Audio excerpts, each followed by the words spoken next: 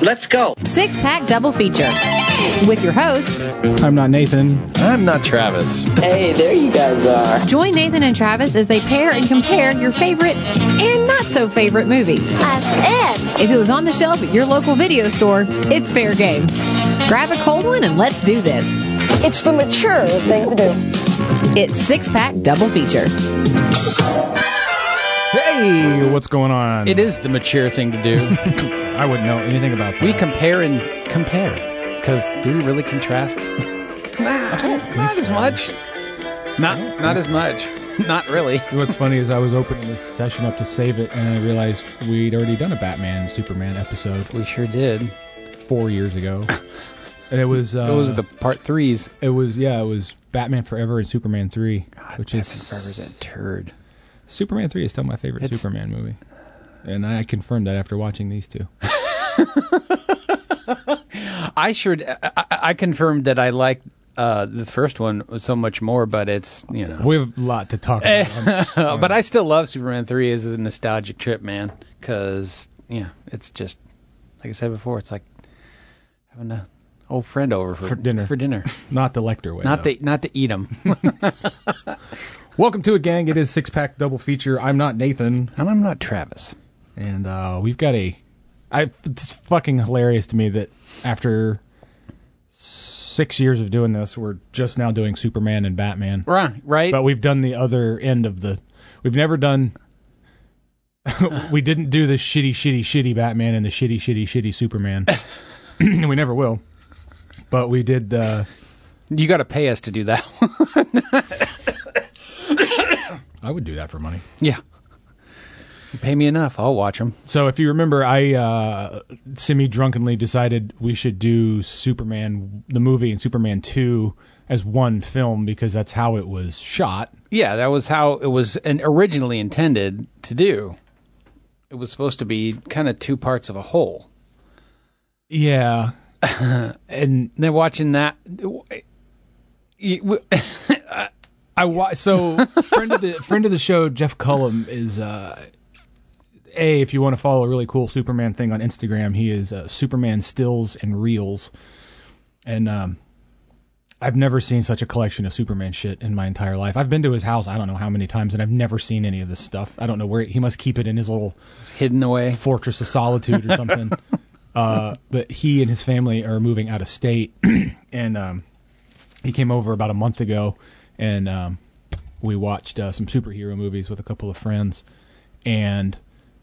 his was, of course, Superman, and he watched the director's cut, and I was like, sweet, I'll just watch that and use that as I'll take mental notes off of that. I did not do that at all. I did not. I tried, but by the time we got around to that one, I had some alcohol, and we all know how that can go sometimes. And we ended up just riffing on the movie. And it was cool. The director's cut was... It's about 13. Yeah. It's not even 30 minutes. He tried to soft sell it to me. He's like, it only makes it 30 minutes longer, and he's like, so it's about 3 hours. And I was like, that's not helping, Jeff. Yeah. But it's not. When I looked at the runtimes, it's like the original is 2.5, and this one adds 15, so it takes it to like 2:45. But there are longer versions, and I was I'm like, nope, that's not the one I want to watch. But I watched the extended cut that you can find. It's good. I love Superman the movie. Yeah. I love Superman 2. It had been... So, anyway, I did not remember anything about Superman the movie when I sat down to take notes for this, so I was like, fuck it, I'll just watch him again, and I was like, what do I have? I'm not watching the Richard Donner cut either, because that's an inexplicable fucking, through no fault of his own, just mess. I love the Richard Donner version. We'll discuss a little bit of that in a little bit later. But I was like, no, I'm just going to watch. I was like, where can I stream it? Oh, sweet. HBO has. Oh, I have everything. They have all of them. All of them. So I just watched them back to back last Sunday. Jamie came in at one point. I've been in the living room for all day.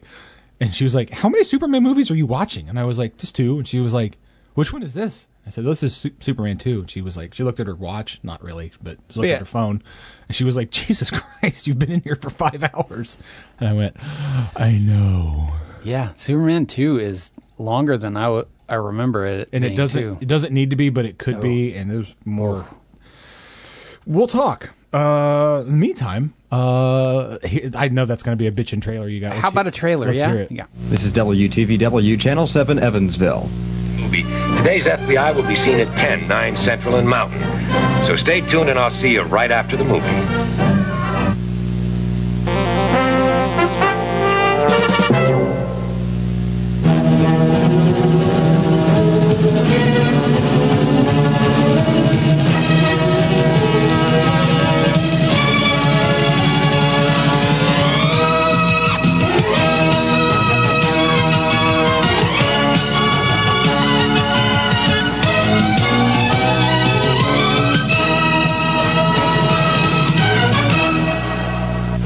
Special tonight, an ABC network premiere. Superman. Starring Christopher Reeve in the title role, with Marlon Brando, Glenn Ford, Gene Hackman, Valerie Perrine, and Margot Kidder as Lois Lane. Easy, miss. I've got you. You've got me? Who's got you? The Man of Steel, the world's first superhero. Tonight's special presentation of Superman is brought to you by Atari, a family of electronic products that challenge you, teach you, touch your life. Discover Atari and discover how far you can go. That's Incredible will not be seen tonight due to the following ABC special movie presentation. But it will return next week at its regular time with more incredible stories.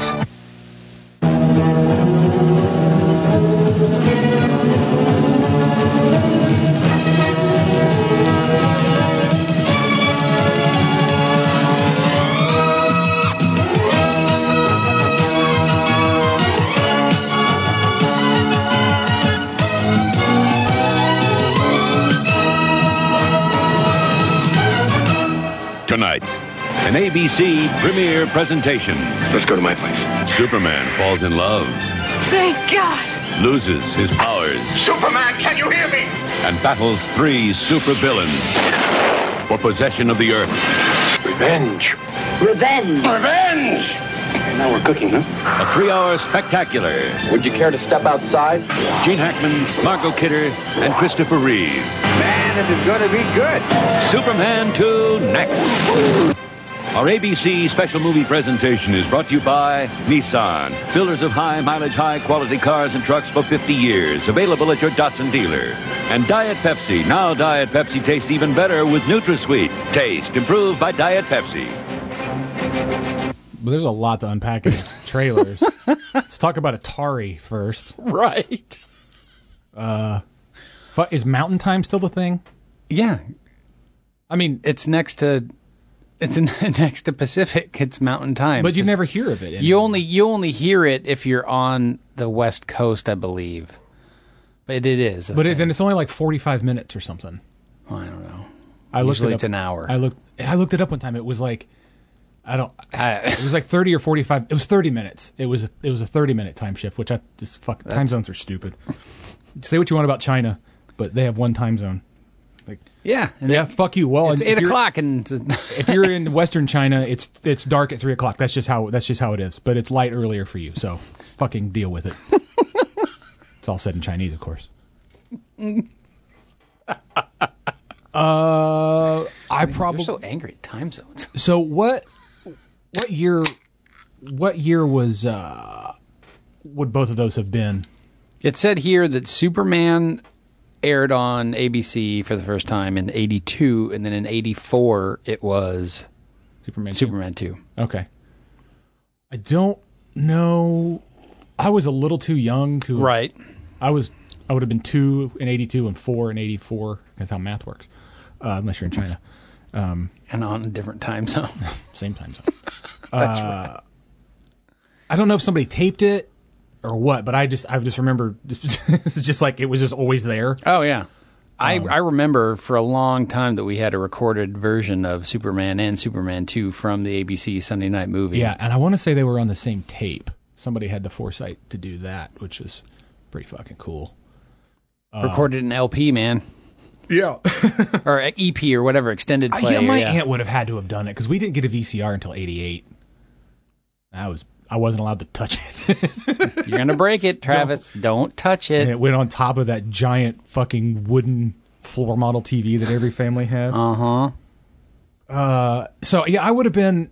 That's why people hated it when you would ask someone to help move. I'm like, I don't want to lift up that 700-pound wood boxed and television. I don't know. I had to have been like 6 or 7 first time I saw it. Maybe I saw it on TV. Maybe they reran it. I honestly don't remember. Superman has just like always been there, right? Since I was a kid. He's always been in your life. With either of these, I said I was most likely probably 6, 6.5, and then 8 when these two hit. Plopped me down in front to watch. And I think Superman aired in over 2 nights the first time, and they had a longer extended cut that you can find on either DVD, Blu-ray, whatever. Like, there's like a crazy long version that I'm like, no, that's all right. I don't really need that one. I would maybe. My complaint about Superman the movie is it's too fucking long, but you still need it at the same time. I would watch the longer version because I think what makes it feel too long is like, hey.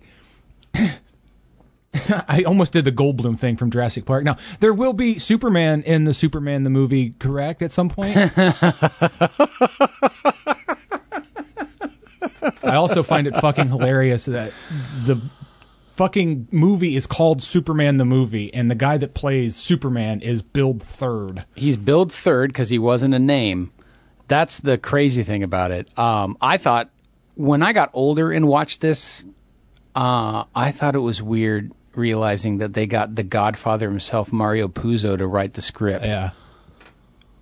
Like, was he a package deal with Marlon Brando? I don't know. You told me that at one point a while back. I forget what we were talking about. But I was like, I knew it, but I'd forgotten it. And I saw his name and I was like, that hits weird. It does hit weird. And then, like, here's one thing, just completely non sequitur. I initially would have told you that they're having the trial while the planet is crumbling. Mm-hmm. They're not. They're not. But the edit that I watched was like, guilty, guilty, guilty. Guilty. And then they fly off in a thing, and it's like, well, that's done. Oh, hey, the planet's going to explode. It just cuts right to that. And I was immediately like, oh, look, old white men ignoring science and allowing the destruction of a fucking planet. And then Jor-El is like, I will not leave. I'm like, fucking why not? Meanwhile, in Phoenix, it's 127 degrees. He's telling him, like, we need to do whatever. And that's always been the storyline, too, is like they won't listen to Jor-El. Like, they won't. So was he a lawyer or a scientist? Yes. Yes. And on the council. Yeah, like, and then is like... Lawyer scientist. So Krypton is just a small city at the top of a Michael Stipe's head? Yes. Like, and very... I mean, okay. Well, what I found odd was... I always picture Hoth just around the corner. Right. But we dodged that bullet. But he says, like, they're like, no, Jor-El, you can't, or we'll basically... We'll ban you. Yeah. Yeah. You'll be exiled. Okay. Exile me then. I'll just... Why can't he leave? Why can't he say anything? Because he'll cause a panic. Because I wrote down here, it says, for supposedly being such an advanced civilization, it's surprising... how all of the Kryptonians don't really seem to notice that they're getting closer and closer to their red sun, that it is eventually going to run into them and explode. And their planet is made of ice, right? So why isn't it melting? Well, that, and it's... The council's like, we respect you, Jor-El, when you punish these criminals, but we don't really believe anything else that you say. My, it's hot. It's fucking hot in here, right? Well, can you turn the AC down a little bit? You're also wearing Reynolds wrap. Right. Which, when I was a kid, I thought the lighting, the rotoscoping or whatever that they did on their outfits, whatever. It's like reflective, like fiberglass or something. It's fucking cool. Yeah. And you couldn't touch it because it would fuck it up, and then they would have to go and fix it. Oh, really? So you had to be careful what you ran into. I always felt that the Phantom Zone stuff, like, that freaked me out when I was a kid. Oh, yeah. Like, you getting basically jettisoned into what looks like a record... Like they make you two-dimensional. Yeah.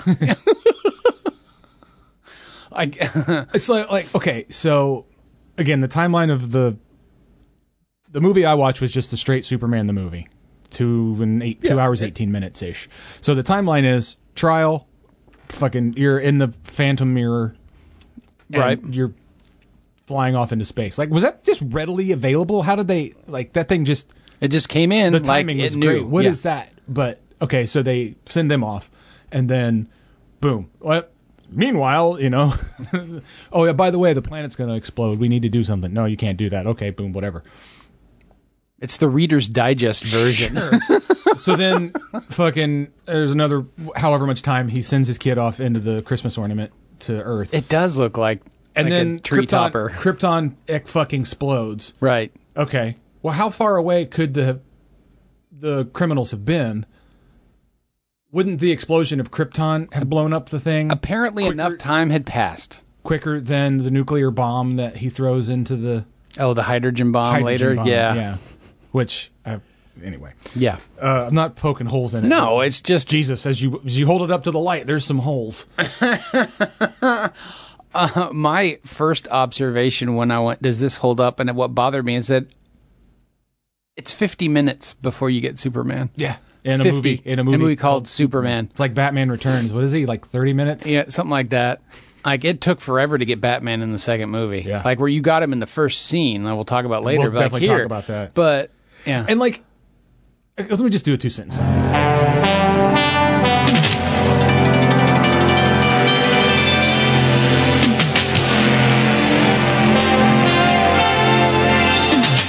Richard Donner sets the standard for superhero movies. Meanwhile, Richard Lester adds hot dog farts to the fight scenes.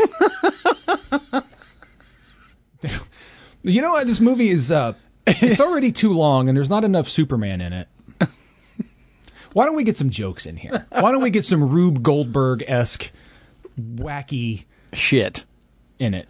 There's a reason. There's not a reason for that. There's a reason why you get that tonal shift is because Lester takes over, and it's like.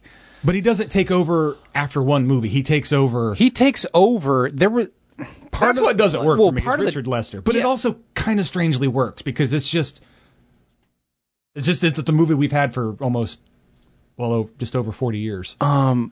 What I had down here was Richard Lester's direction is in full force when you have General Zod and Ursa blow everyone and everything down the street.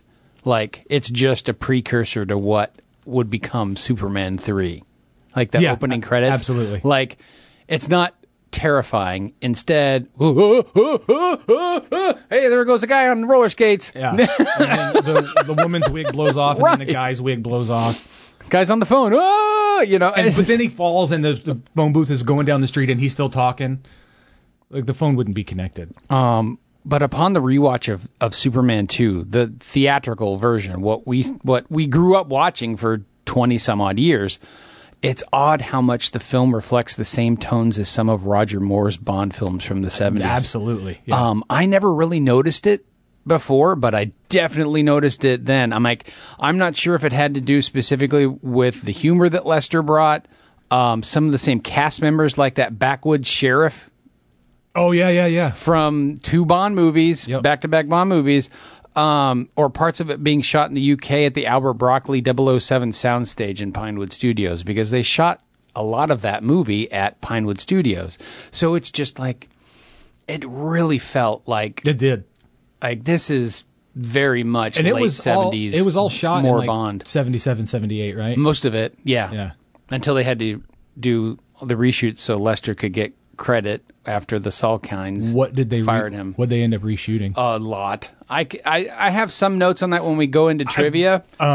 But he shot, according to a lot of different documents I've seen online and commentary track when I listened to Donner and Mankiewicz talk about the Donner cut, he shot, number one, he shot these movies sequentially. He didn't shoot them back to back where he shot one and then started shooting two.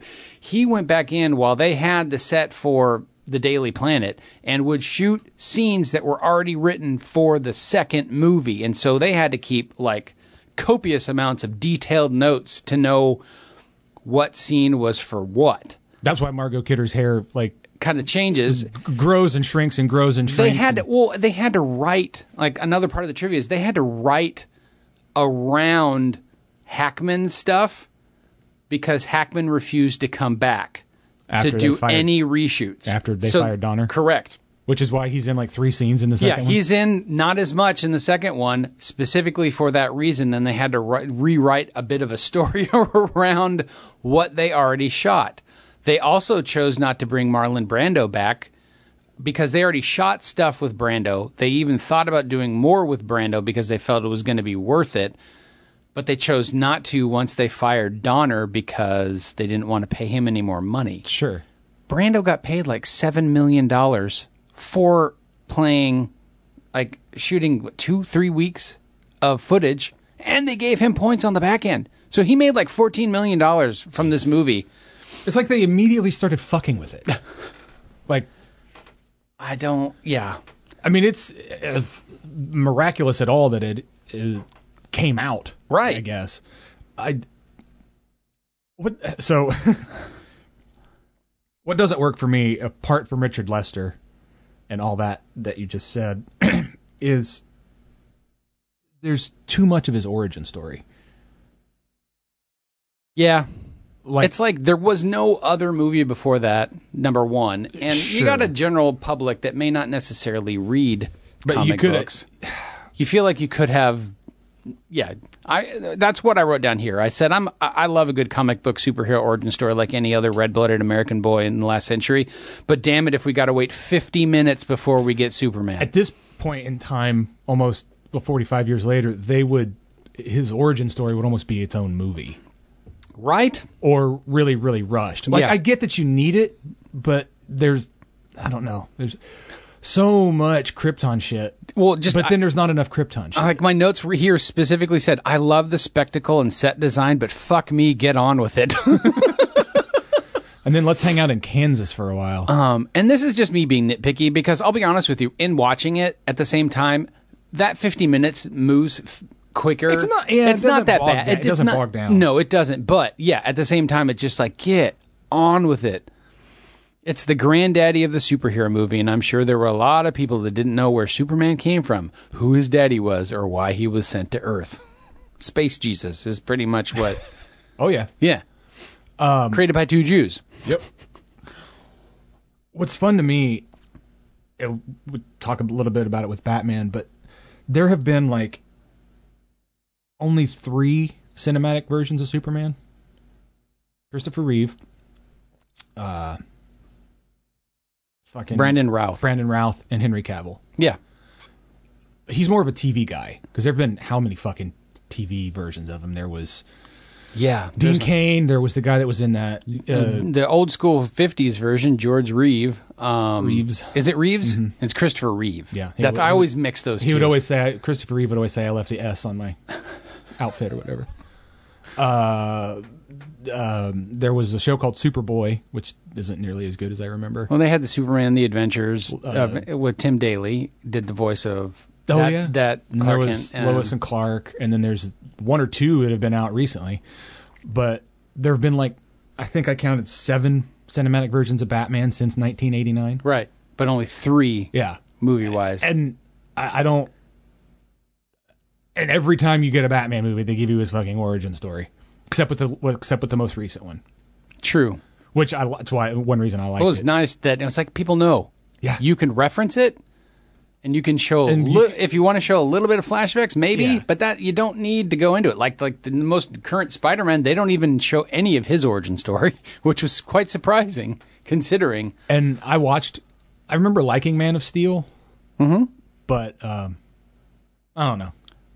It's just hard to top. Even with all its faults, it's hard to top. With me, it's just the little boy that loves Superman that much. Sure. The problem with Superman and Lisa is just like, she's like, he's just a Boy Scout. Yeah, he's a fucking. What was I? I was watching it, and I get it. And he goes. And I get it, but I'm like, yeah, it just hits differently for me. So like, he goes to meet Lois for that interview, which he was straight up trying to get laid. And do you want some? She fires up a fucking cigarette, and you shouldn't smoke, Lois. And then like, do you want some champagne? I never drink when I fly. And I went, fucking nerd.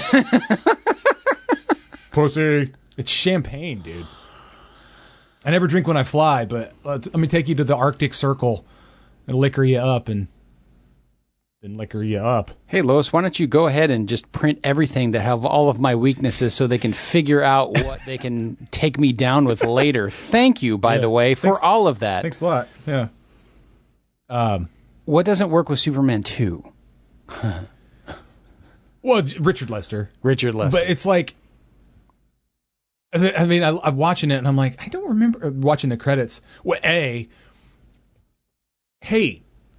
see how you're recapping the first movie during the credits? Couldn't you just have done that with the first one? Oh, yeah, that's right. And it's fucking, that I didn't like, you couldn't get 5 minutes of Brando to do the voiceover shit. It's all of a sudden now it's just a computer. What it was is they didn't want to pay him. Yeah, they didn't want to pay him. Which, I mean, because they already shot stuff too. I mean, they took, like, when they go to the Donner cut, like, they used a lot of stuff that you never saw before. Yeah. But they didn't want to use his likeness and his voice because they knew they were going to have to pay him for a second movie.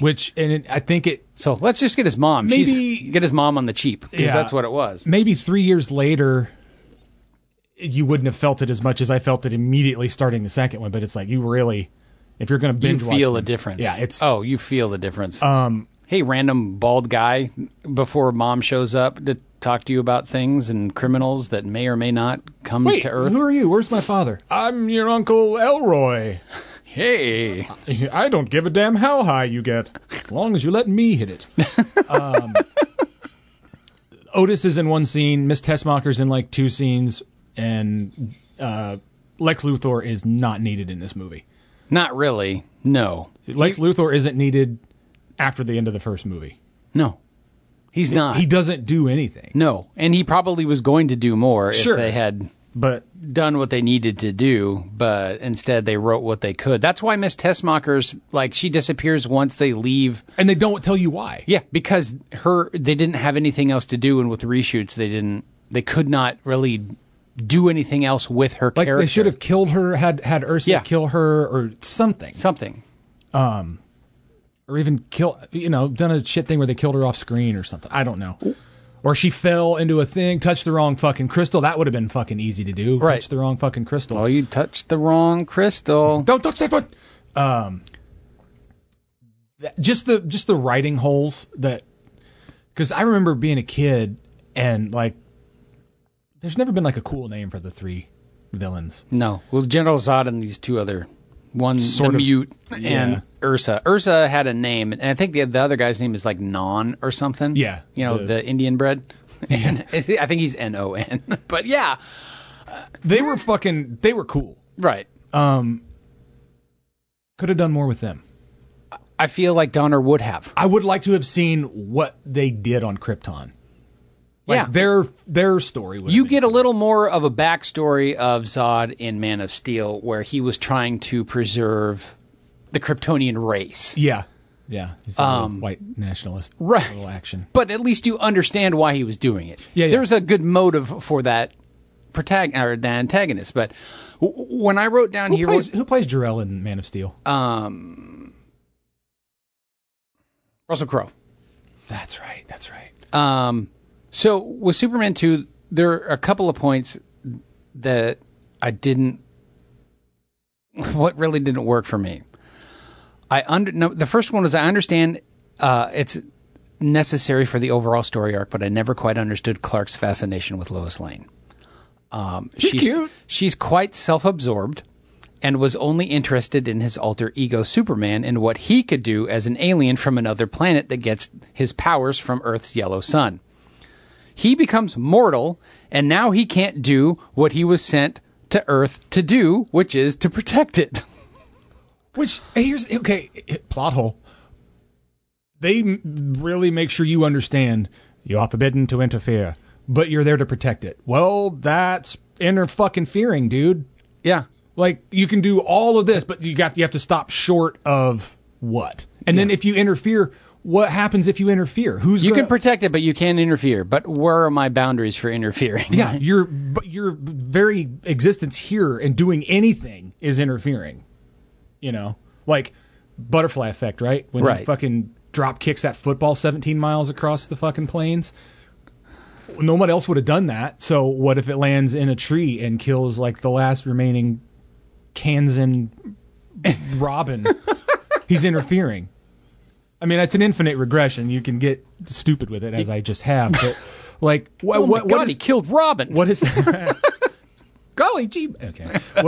What is the cutoff? Yeah. And then if he crosses that line, what happens? He's forbidden to interfere. What happens if I interfere? You're all fucking dead for thousands of years. You're not God. You're just you're mortals on another planet. I'm God. Fuck you. I'll do what I want. Well, what I found interesting is it was odd that you didn't. I think what was fun with the Donner cut is by purposefully watching that the day after. I chose to do it. I'm like, Lisa had a headache. We were going to go out. We didn't go out. I'm like, I'm just going to watch the Donner cut. It's been so long. It's so much better tonally. It is. Than Superman 2. If you can get past the test footage and the shit that they use, which I love that shit. Yeah, because that's all they had. Yeah. But what I love is you understand Clark is playing selfish when he wants something for himself in the Donner cut when he's talking with his dad before he chooses to lose his powers. You don't get any of that dialogue in Jor-El. Okay. So when he's talking to Jor-El, you understand his frustration and him actually being selfish and being a little bit kind of human. Like, he's not human, but you at least understand, like, I want something for myself. And, like, why can't he... Why? But they chose not to show any of that and cut all of that out for Superman 2, and it just seems like odd. He goes on one, like, proper date with Lois to his place, and he's just like, yeah, I'm going to give up all my cool shit so I can have sex. Yeah. For some pussy. Why does he have to give up his powers? Like, again, what's the punishment? What is the consequence if he just said, no? Why not? It's bound to come up. It's impossible. Lois could never have Superman's baby. Do you think her fallopian tubes can handle his sperm? I guarantee he blows a load like a shotgun right through her back. What about her womb? Do you think it's strong enough to carry his child? Sure, why not? He's an alien, for Christ's sake. His Kryptonian biological makeup is enhanced by Earth's yellow sun. If Lois gets a tan, the kid could kick right through her stomach. Only someone like Wonder Woman has a strong enough uterus to carry his kid. The only way he could bang regular chicks is with a kryptonite condom. That would kill him. He could wear a kryptonite. I mean, he wore that big lump of fucking kryptonite on his neck for a while underwater. You could put on a kryptonite condom. That's probably my favorite thing in like, that whole fucking thing is him looking at his watch. But Lex, my mother lives in Hackensack. I do that. The watch thing. No one gets it when I do it, but that's okay. Hey, we need to get this. We got to get this rock delivered to the job by Wednesday, and I'll shake my head. Hackman is so perfect in this role. He's so good. He's like, you don't really feel like he would have been made more evil. Was he in? He wasn't in Man of Steel, was he? Lex Luthor? Oh no, he was not. Was he in any of them? He was in the Routh version, the Superman Returns. Yeah. But. So Kevin Spacey was good, Lex Luthor. I take that back. Lex Luthor does show up, played by Jesse Eisenberg. Yeah, but that's in the. But it's a part of that story. It's part of that arc. But yes, he eventually does show up. Yes. He would have been. I think, made more evil than charismatic nowadays. Correct. Greatest criminal mind of our time. He's so fun. In the first one. Also, the best fucking villain layer ever. Oh, absolutely. Like a Times Square, not Times Square, but a Park Avenue. A Park Avenue. 200 feet below. But that just like, well, what if there was another Grand Central Station before this one and they just built on top of it? And that was their thought process of, well. No, that's the coolest fucking. I'm like, that's the coolest fucking layer ever. Ever. Everything they do in this movie has been kyped ad nausea since. I mean, they probably pulled a little bit of it from the 60s Batman because their layers were always kind of cool and campy, but come on, if you're going to rip off something, rip off fucking yeah. And they do. Every superhero movie worth its weight has given you a fucking origin story. They give you the fucking try to give you the cool villain. There's always a cool fucking lair. Hell, this one did the fucking multiple villains thing, and it did the almost like what Marvel does with every fucking Marvel movie. There's a doppelganger. Yeah. Not doppelganger, but a mirror match, basically. Correct. You're equal that you have to fight. But they do it 3 times here. They could have, I wish they would have done more with the villains. This. I get it. There were 2 other things that I specifically wrote down that didn't work for me for Superman 2. What's that? How did they locate a car up at the Fortress of Solitude? Do what? How did they locate a car up at the Fortress of Solitude? How did they head back down to whatever Joe Blow's diner somewhere in the north? But before that happens, like, how do they get down? He's just a regular man He's now. a dude, yeah. He flew her up. You ever watch... Like, is there a Hertz just waiting for business there? I mean, come on. I always think about that one now. I always thought about it when he's after... I think it's after that dude fucks him up. At the diner?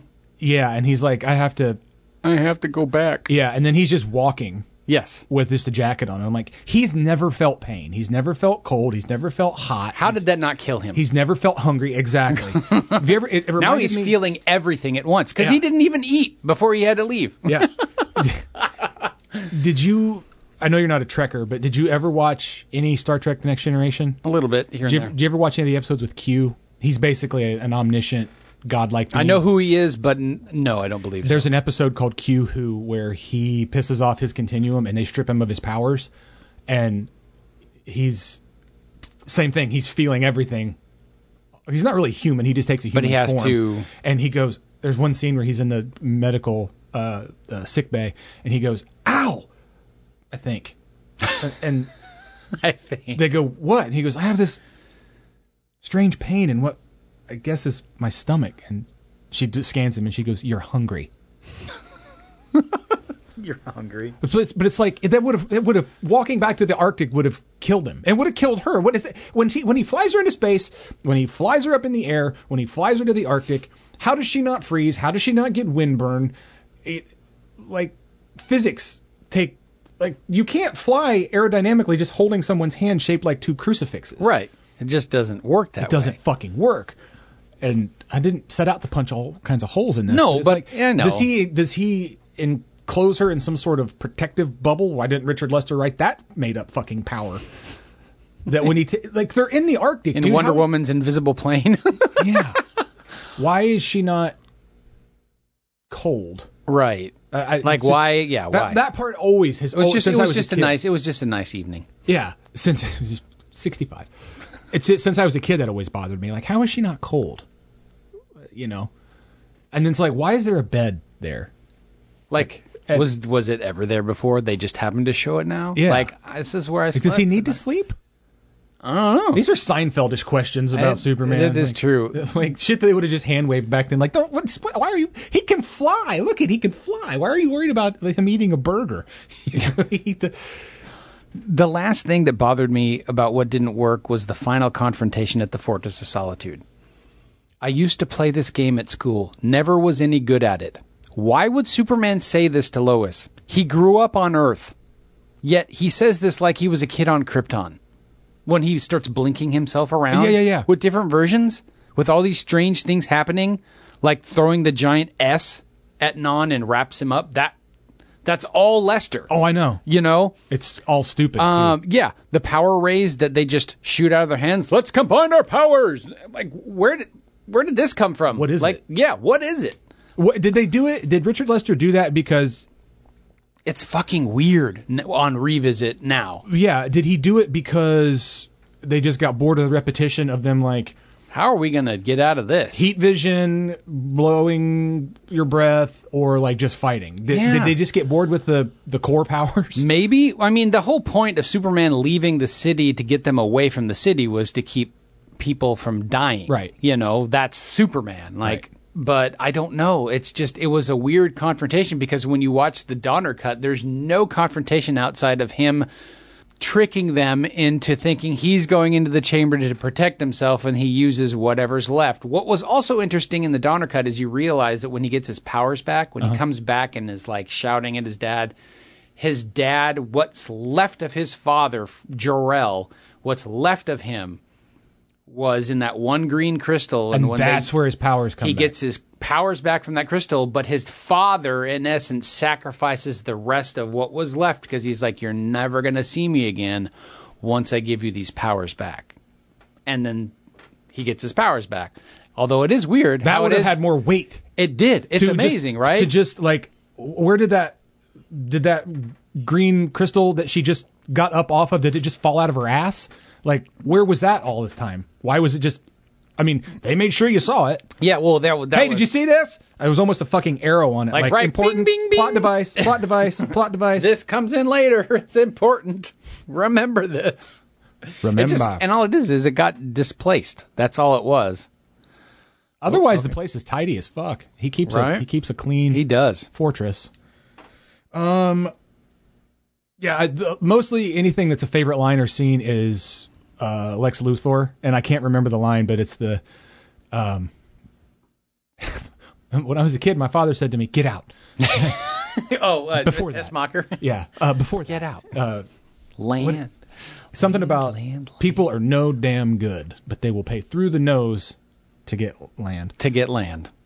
Anything Lex Luthor says is usually fucking. It's pretty good. Is meant, but my favorite scene is really just kind of at the end when he's fixed everything, or as I like to say, unfucked everything.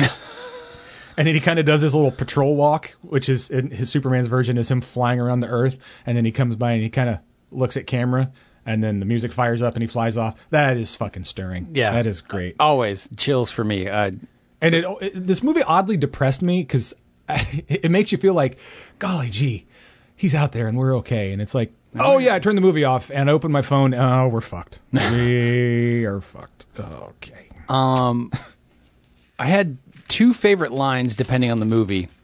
The first movie was basically Perry White saying, Lois, Clark Kent maybe seemed like just a mild-mannered reporter. But listen, not only does he know how to treat his editor-in-chief with the proper respect, not only does he have a snappy, punchy prose style, but he is, in my 40 years in this business, the fastest typist I have ever seen. Yeah, that's great. My favorite scene of like the original movie is just pretty much when Lex calls out Superman for the first time. That music, it's kind of haunting. Yeah. He drops himself down out of the building, flies out, and then his first full confrontation with Lex, and then getting the kryptonite stuck on him. Yeah. I love just that entire sequence. Is just, if I'm going to watch anything for some reason, that's the scene I want to watch more than anything else from the first movie. Yeah, and the intro to Lex is pretty good when the cop is following Otis. Yeah. And he just shoves him out into in front of the train.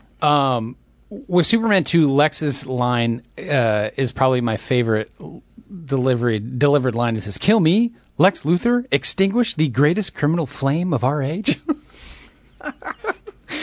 But as a kid, I was like, the favorite scene is a tie in the second movie between Lois trying to get Clark to change into Superman by jumping into the rapids at Niagara Falls. Yeah. And when Superman returns to the diner to humiliate the patron that kicked his ass earlier in the film.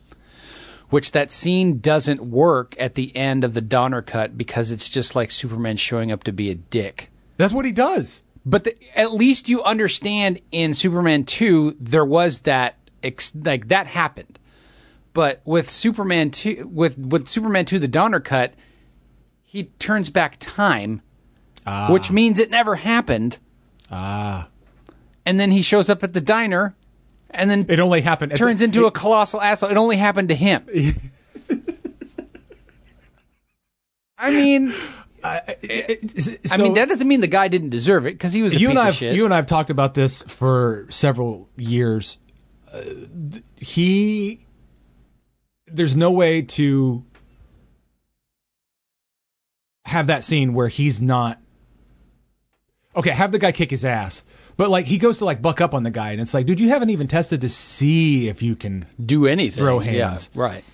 But when he goes back, he purposely lets that man, who is an asshole and deserves to have his ass kicked, but one of the core things about Superman is he doesn't kill people, he doesn't fucking hurt innocent people or whatever, and the guy's not innocent, but he's basically punching a brick wall. Mm-hmm. And he's letting that guy, that would have destroyed his hand. His hand would be crippled for the rest of his life.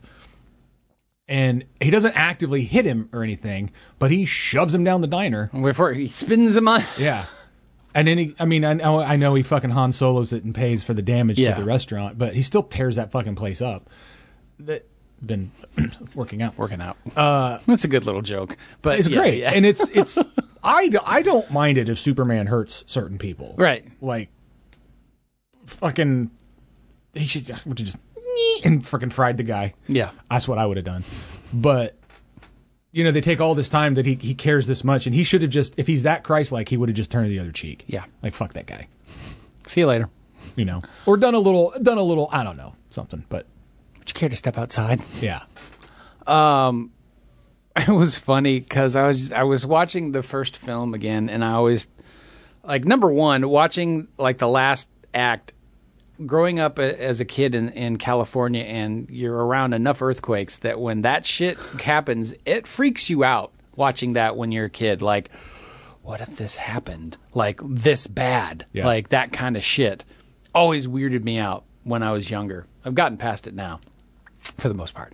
But that was a pretty gruesome death. Watching Lois? Her oh my suffocate God! as I'm a surprised I didn't pick it for like death scenes, like memorable ones. Same. Like now, they almost like make it. That is unsettling. Yeah, they almost make it death porn. Like they don't just kill her. Like she suffocates to death. She is. She's going to die, and she's going to suffer. Yeah, and you're going to watch it. You're going to watch most of it. Yeah, you're going to almost. And then Superman's going to show up at the end and go.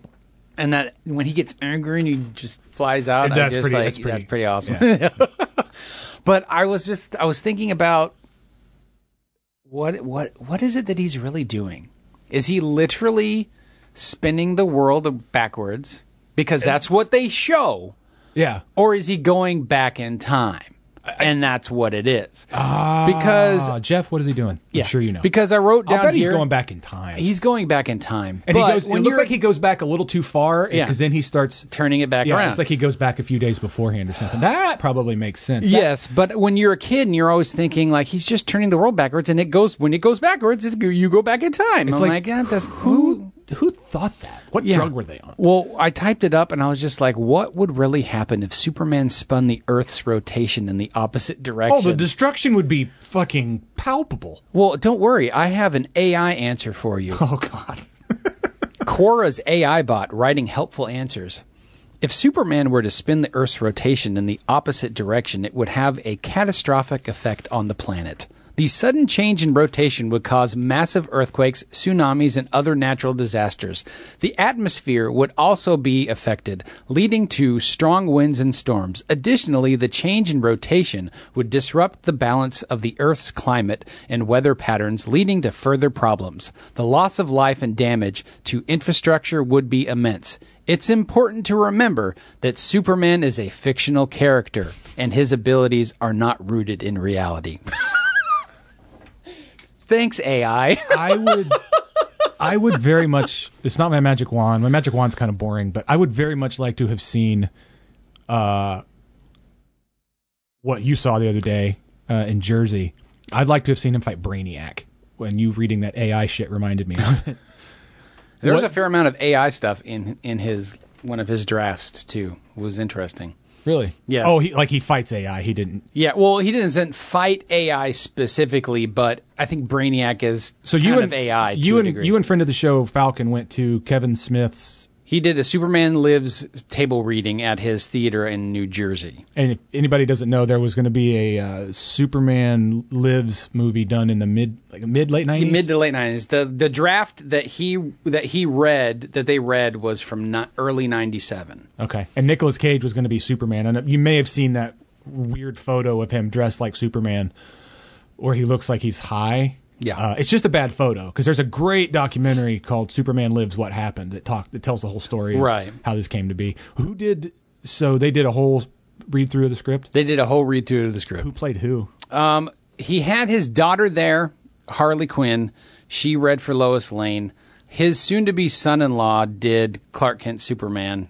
I can't remember her name. Siobhan. What? You remember? Do you remember Men in Black? The first one. The first one, the wife of Edgar. Oh yeah, Edgar, your skin's falling off your bones. She actually ended up. What did she play in Seinfeld? She was Elaine's roommate for a couple episodes. Oh, that's right. Such a good improv. I've seen her in a lot of shit. Yeah, she's a character actor. Yeah. She came and she read for Lex Luthor. Oh, sweet. It was great. And then he had a couple of guys that used to run, or one still runs the comic book shop, like Ming and Steve Zbakis or whatever his name is. They read several parts. Steve Dave? Yeah, one of them.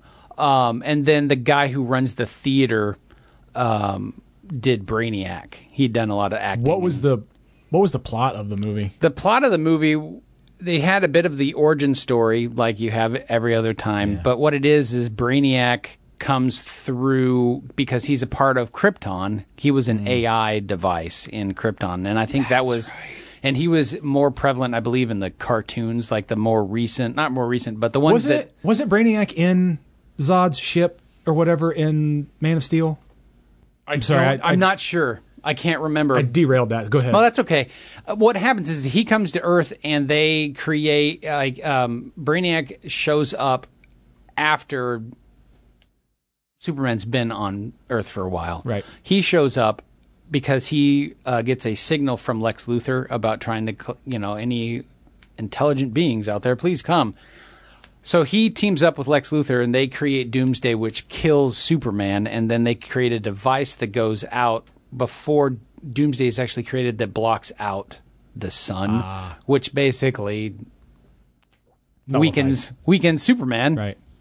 to where he dies. And so there was an AI that was basically the ship that brought Superman to Earth called the Eradicator.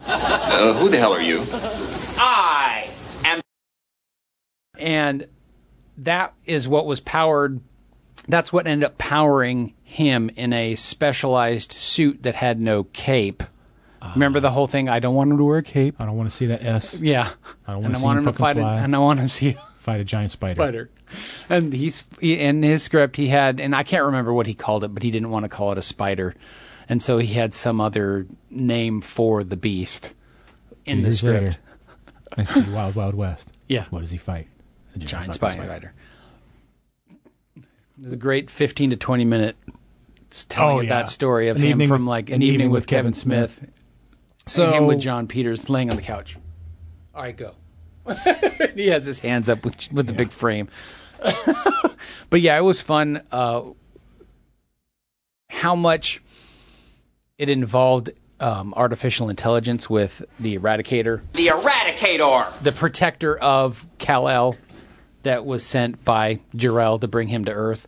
And so that thing still exists, and so that's what brought Superman back to life. But he had to use the suit, and so he used the suit until he could get the sun again. Just don't know if Nicolas Cage would have been a good Superman. No, I don't think so either. But I would watch it. I would, because I paid money to hear it read. I would watch it once, but I don't know how good that movie would have been. But there was it was very comic booky, and at that time, if people don't understand that when they're listening to this, how big Kevin Smith was in the mid '90s after he did Clerks and Mallrats, and they knew he was a big comic book guy. It was like he was the hot shit writer-director, and they said, let's get him to write a Superman script. He knows. And he knew it. I think he definitely knew it. The story would have fucking been good and different, and I'm bummed it didn't happen. And I don't purposely like to subvert superhero movies, right? But they're all so fucking formulaic that I like the weird ones better. Mm-hmm. This one would have been fucking weird. Yeah. But even that fact about me, Nicolas Cage is just too much. Yeah. And in 90, at the his end fucking of 90, kid, his name is Kal-El. Yeah. He named his kid after Superman. In 96, he won for his performance in Leaving Las Vegas. So at that time, he was an Oscar winner, and so he was high up on the trajectory of not crazy ass. Put me in anything, and I'll make anything. He still is. And so well, he still is now, but he was much bigger then. Yeah. It would have been weird. Oh yeah, and it was funny. Just like it would have been like that. I picture it looking like that '90s Superman, that early mid '90s when he had like the mullet almost. Like that tone is how I And then dark, because I saw there were some concept art pictures of it from that documentary about Superman Lives. Mm-hmm. And it would have been real icky looking. That's not my magic wand, but I wish that could have happened.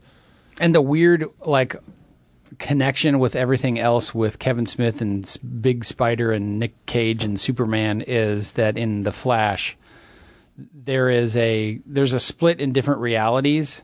Like there's alternate realities. I've seen the scene of he's starting to see other worlds starting to collide, and one is where Superman is portrayed by someone who looks an awful lot like Nicolas Cage. I can't wait to see and that. He fucking fights a spider, a giant fucking spider.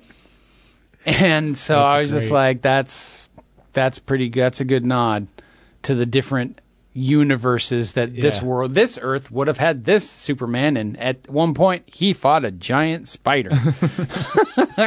Do you have a magic wand or recast? I did not recast mine. this. I didn't. I chose not to recast either. This is probably the most piss poor notes I've ever taken, but I just watched it recently, so I feel very comfortable talking about it. It's okay. Yeah, I didn't recast because Jesus, man, no, everybody and their fucking brother has played. I couldn't recast. He is Superman, dude. I don't care. Like, Batman is more subject to change, but anytime anybody tries to play Superman, that's why there's two fucking posters of him in here. That's fucking Superman. Yeah. Like that, just ain't nobody else can do it, right? Because he set the standard so high. So I didn't recast it, but my magic wand, I'll just say mine real quick. Sure. Is I wish they would have just let Donner do what he was going to do, and you would have gotten a trilogy, like a proper fucking story out of those two movies. You probably could have done 3 movies out of it. Yeah. Which I would like to have seen, and then make Superman 3, Superman 4, and then don't do anything else. That's what I would like to have seen, is like what was the story they wanted to tell. Yeah, because they talked about how Donner was going to do the first couple, and then the guy that they brought, the story consultant, Tom Mankiewicz, who is Herman J. Mankiewicz's son, who he was one of the screenwriters on Citizen Kane. So Mankiewicz was going to helm like 3 and 4 or something along those lines. Like they kind of had plot points of where we could go with this, and then once the Salkinds went, yeah, you're out of here, Donner. We're going to take this where we want to, and then they just got... Who did part 4? I don't remember who directed part 4. They got Hackman back. Yeah. They probably paid him a healthy amount of money. Man, that movie is bad. I'd like to They should have had Rex Roofer, in my opinion. He was a great... That's why Superman 3 is so good, man. Richard Lester, I don't like... That role, that movie was specifically made for Lex Luthor, and they didn't have him for it. But I'm glad. Yes. We talked about... Feel free to go back and listen ad nauseam, man. About Superman 3. It is my favorite because, again, it's like I said, it's just... He's not saving the fucking planet every day. But that's my magic wand. I want to fly around the Earth several hundred times and go back to 1977 and see what they would have fucking blast us all kinds of space. And, have someone else do this. Yeah, and see what they wanted to tell. My magic wand for the first movies, I'm not really complaining here, but if I had my way, I would go in and drastically cut down the scenes between Lois and Superman leading up to the article I spent the night with Superman. I feel it just goes on way too long.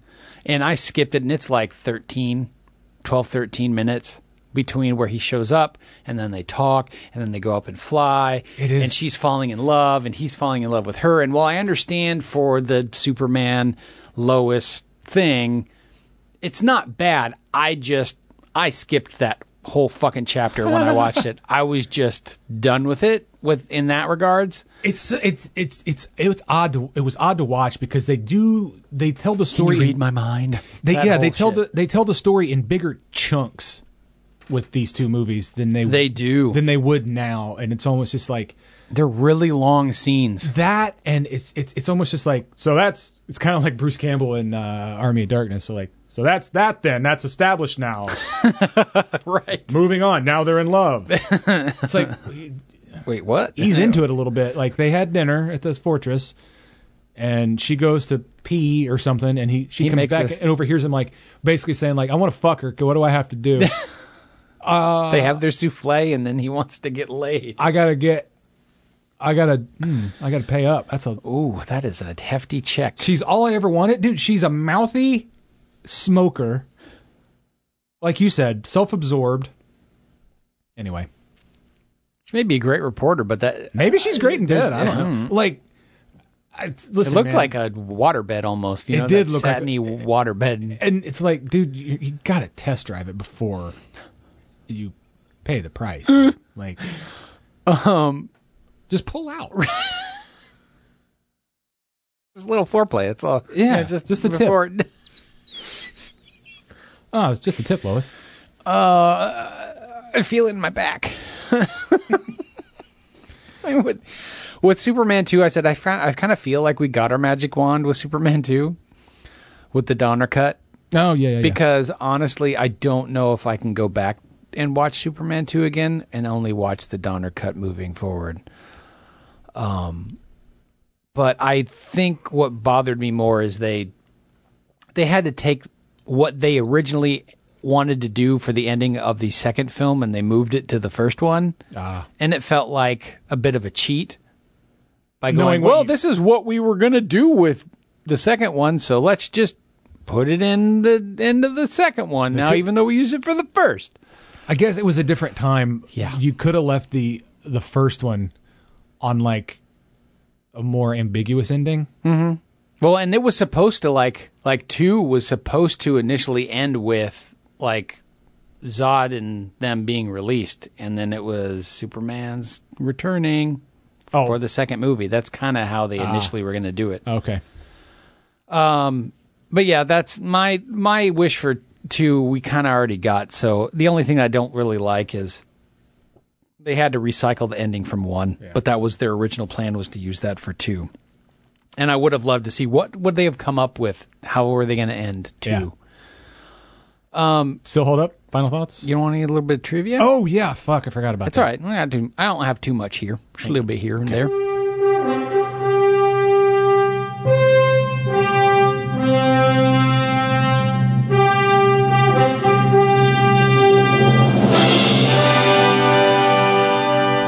Welcome back. Super trivia. First thing regarding Richard Donner and why he was removed.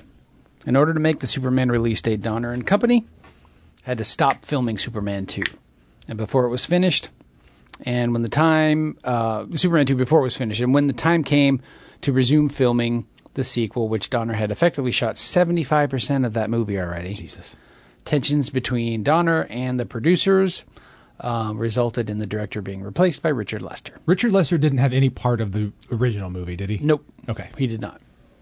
But he's got his fingerprints all over 2 and 3. Sure does. Didn't even wash his hands first. Okay, we talked about how these were shot sequentially, not back to back, which means much more detail-oriented when doing all that shit. To obtain the musculature to convincingly play Superman, Christopher Reeve underwent a bodybuilding regime supervised by Schwarzenegger. David Prowse. Ah, Darth Vader. Yeah. Nice. But you can kind of see that, can't you? When there's like, well, if you know who David Prowse is, yeah, if you know the visuals of what David Prowse looks like as Darth Vader, and then seeing the stature of Superman, there's a similarity. It's that old kind of Jack LaLanne body type, right? That old. I mean, George Reeves was a doughy fella, the original Superman. Yeah, sure was. But that sort of puff up your chest, suck in your stomach, ribs, real arm strength. Yeah, looky. Been working out. Clark Kent and Superman's hair in this movie are parted on the opposite sides. Did you ever notice that? I probably did, but I actively noticed it. I never noticed that for some reason. I was like, shit, there's a little bit more to his disguise. Okay. I mean, there's a difference. You see the difference between when he's playing Clark and when he's playing Superman, and it's very different. But Jeff actually pointed something out to me when we were watching Superman a while back. Like when he's in Lois's apartment and he's about to tell her that he's Superman for the first time, and he stands straight up because it's like, and then he does takes the glasses off, and it's like that. You're like, that's holy shit! It's Superman. Yeah. It's like the transformation it's subtle, but it's really good. It's really good. Okay, Brando was paid a reported $3.7 million, for 2 weeks of work on the movie, plus a percentage. So he made about $14 million off of that movie for 2 weeks worth of work. Care to know how much Christopher Reeve was paid for both movies? $1 million. $250,000. Wow. $2 million is what Gene Hackman got. God damn. It's just upside down. Yeah, right? Brando doesn't do it for me. He doesn't carry. He actually pulls me out of it. Who? Brando. I get past it now, but yeah, I can totally see that. I get past it now because it's just the way it's always been. But it's like he's not necessary. It doesn't. I'm not watching this to see your socio-political. They needed big names to bring in the adults to come and see this movie. And Superman wasn't big enough a name for you. I don't know. It's weird thinking abstractly in the 70s of that concept. That wasn't a thing. It's like, how many kids have posters? I want a Jor-El poster on my wall. Yeah. Watching these two movies, especially the first one, watching the first one now, and I took a picture and I sent it to like James, a friend of the show, James, and said, how is it that this movie was not nominated for Best Cinematography? Sure. For the Academy Awards. And like he's like, superhero movies didn't get that type of recognition back then. And it's true. Also, production and set design. Like, that shit that they just created for the Fortress of Solitude and what Krypton was and all that shit. He's like, Donner was pissed when he found out how, like, two of the people that he worked with for that movie and why they didn't get any sort of recognition for that movie. There are shots in Superman, specifically when they're in Kansas and you're looking at the cinematography of how blue the sky is. Oh, it's gorgeous. And like that ain't what Kansas really looks like. And it's just they made it look good. It made it look amazing. Yeah. And it's still held up so well. It does, visually for sure. Yeah. The film was planned in 3 years, shot in 2, and at the height of filming, over 1,000 full-time crew on 11 units were spread over 3 studios in 8 countries. Jesus. Over 1 million feet of film was used, and it had the highest production budget of any film at that time. In its initial run, the film topped the box office charts for 13 consecutive weeks. It's also weird to realize that Superman was released in December of 1978. It was not a summer movie, even once they kind of started to realize that summer's where our dollars are at. That's crazy because Jaws and Star Wars had come out. Correct. Weird, right? Yeah. Because this was the biggest movie. Well, at Christmas time, I guess. And this was the biggest movie in 1979 because all of its money was made in 1979. Oh, shit. Even though it was released at the end of 1978. The film grossed just over $300 million worldwide in 1979. Adjusted for inflation, this movie would have made $1.4 billion in 2023. Jesus. And then Superman 2, Puzo received screenplay and story credit for both films, and Puzo's salary for his work on Superman and its sequel was reportedly $600,000. However, his original scripts were reportedly heavily rewritten by others. So just like with his Godfather scripts, his writing often had to be heavily edited. Approximately 30% of Lester's Superman 2 is in Richard Donner's footage. In numerous scenes, the theatrical Superman 2 interweaves footage filmed years apart. Much of this interweaving was necessitated by Gene Hackman's refusal to return to the film to do any other reshoots with Richard Lester. That sucks, but at the same time, I admire him for doing that. Yeah. I love Gene Hackman. Yeah. Christopher Reeve felt that Superman 2 was the best film in the franchise. And I wonder what he would have thought if he had been alive and had actually seen Donner's cut in 2003 or 4 when they finally put it together. If he had been alive, that would have been crazy. Okay. So does it still hold up? And final thoughts.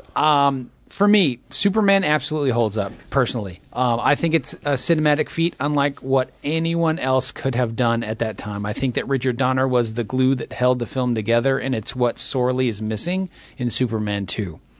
which feels unbalanced upon rewatch. Mm-hmm. Superman 2 only holds up for its nostalgia for me. As a whole, it's relatively inferior to the first film, but damn it if I don't love it. I didn't love it as a young boy. And so it still kind of holds a special place in my heart. But watching it as an adult, I'm like, I'll take the Donner cut from now on. Sure. I don't know if I'll go back to watching the theatrical 2 again.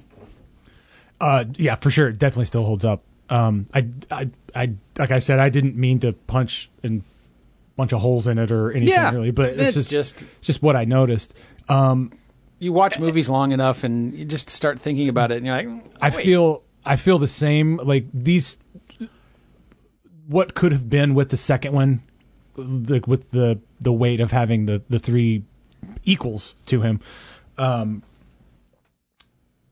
You need these two to exist for Superman 3 to be my favorite because they're so different. Yeah, right there. I was looking at your poster on the ceiling when I tilted back. I was trying to figure out what I was looking at. It's a quilt. Nirvana quilt. Sorry. Those were some of my T-shirts from high school. My Nice. mom made that for me. I use it as a base trap. It definitely has its issues, and we've talked about those, I think, enough today. That said, there were several times that I teared up watching this movie, just for several different reasons. Like, just what happened to Christopher Reeve in real life is just fucking awful. Right. Because he was a great human being. He was. And the real fucking hero in his life was his wife. Yeah. And she died not long after he did. Did he? Did she? I think so. Didn't mean to bring everybody down. Thanks. But yeah, absolutely still holds up, man. It's like I said, there's you can't, for whatever faults you may have with it, you can't top it. They've tried. Every time they try, I wanted so badly to like Superman Returns, and it's not terrible. No. But it's still not. The disservice they did to that guy was like, okay, you need to pretend to be Christopher Reeve. Yeah. And he did. Yeah. To a fault. Yeah. And it typecast him, unfortunately, kind of too. Yeah. Poor guy. I mean, Christopher Reeve was pretty fucking typecast. Yeah, he was. And he didn't make enough money to live the rest of his life like Brando did. Right. So yeah, it's not one I get back to on the regular. I'll be honest, if I'm watching a Superman movie, it's Superman 3. It's the one because you don't have to. It doesn't require as much emotional investment. I get it. Yeah. These two are like you said, like an old friend, and it's it's a little more weight to them. Yeah. For lots of reasons, and that's, I think, what makes a good movie. Now, if you want to talk about a movie that I've seen as many times as Ferris Bueller, ad nauseum. Jamie watched Batman with me. Uh-huh. And I'm doing every fucking line. How long before she walked out? She didn't. We'd had a couple of drinks, so she was feeling good. And she was like, "How many times have you seen this?" And I was like, "Easily, 100, probably 100, a lot." Yeah. So that said, let's get to a trailer. Yes. The real story, the love story, a woman in danger, a hero in black. The adventure you've been waiting for.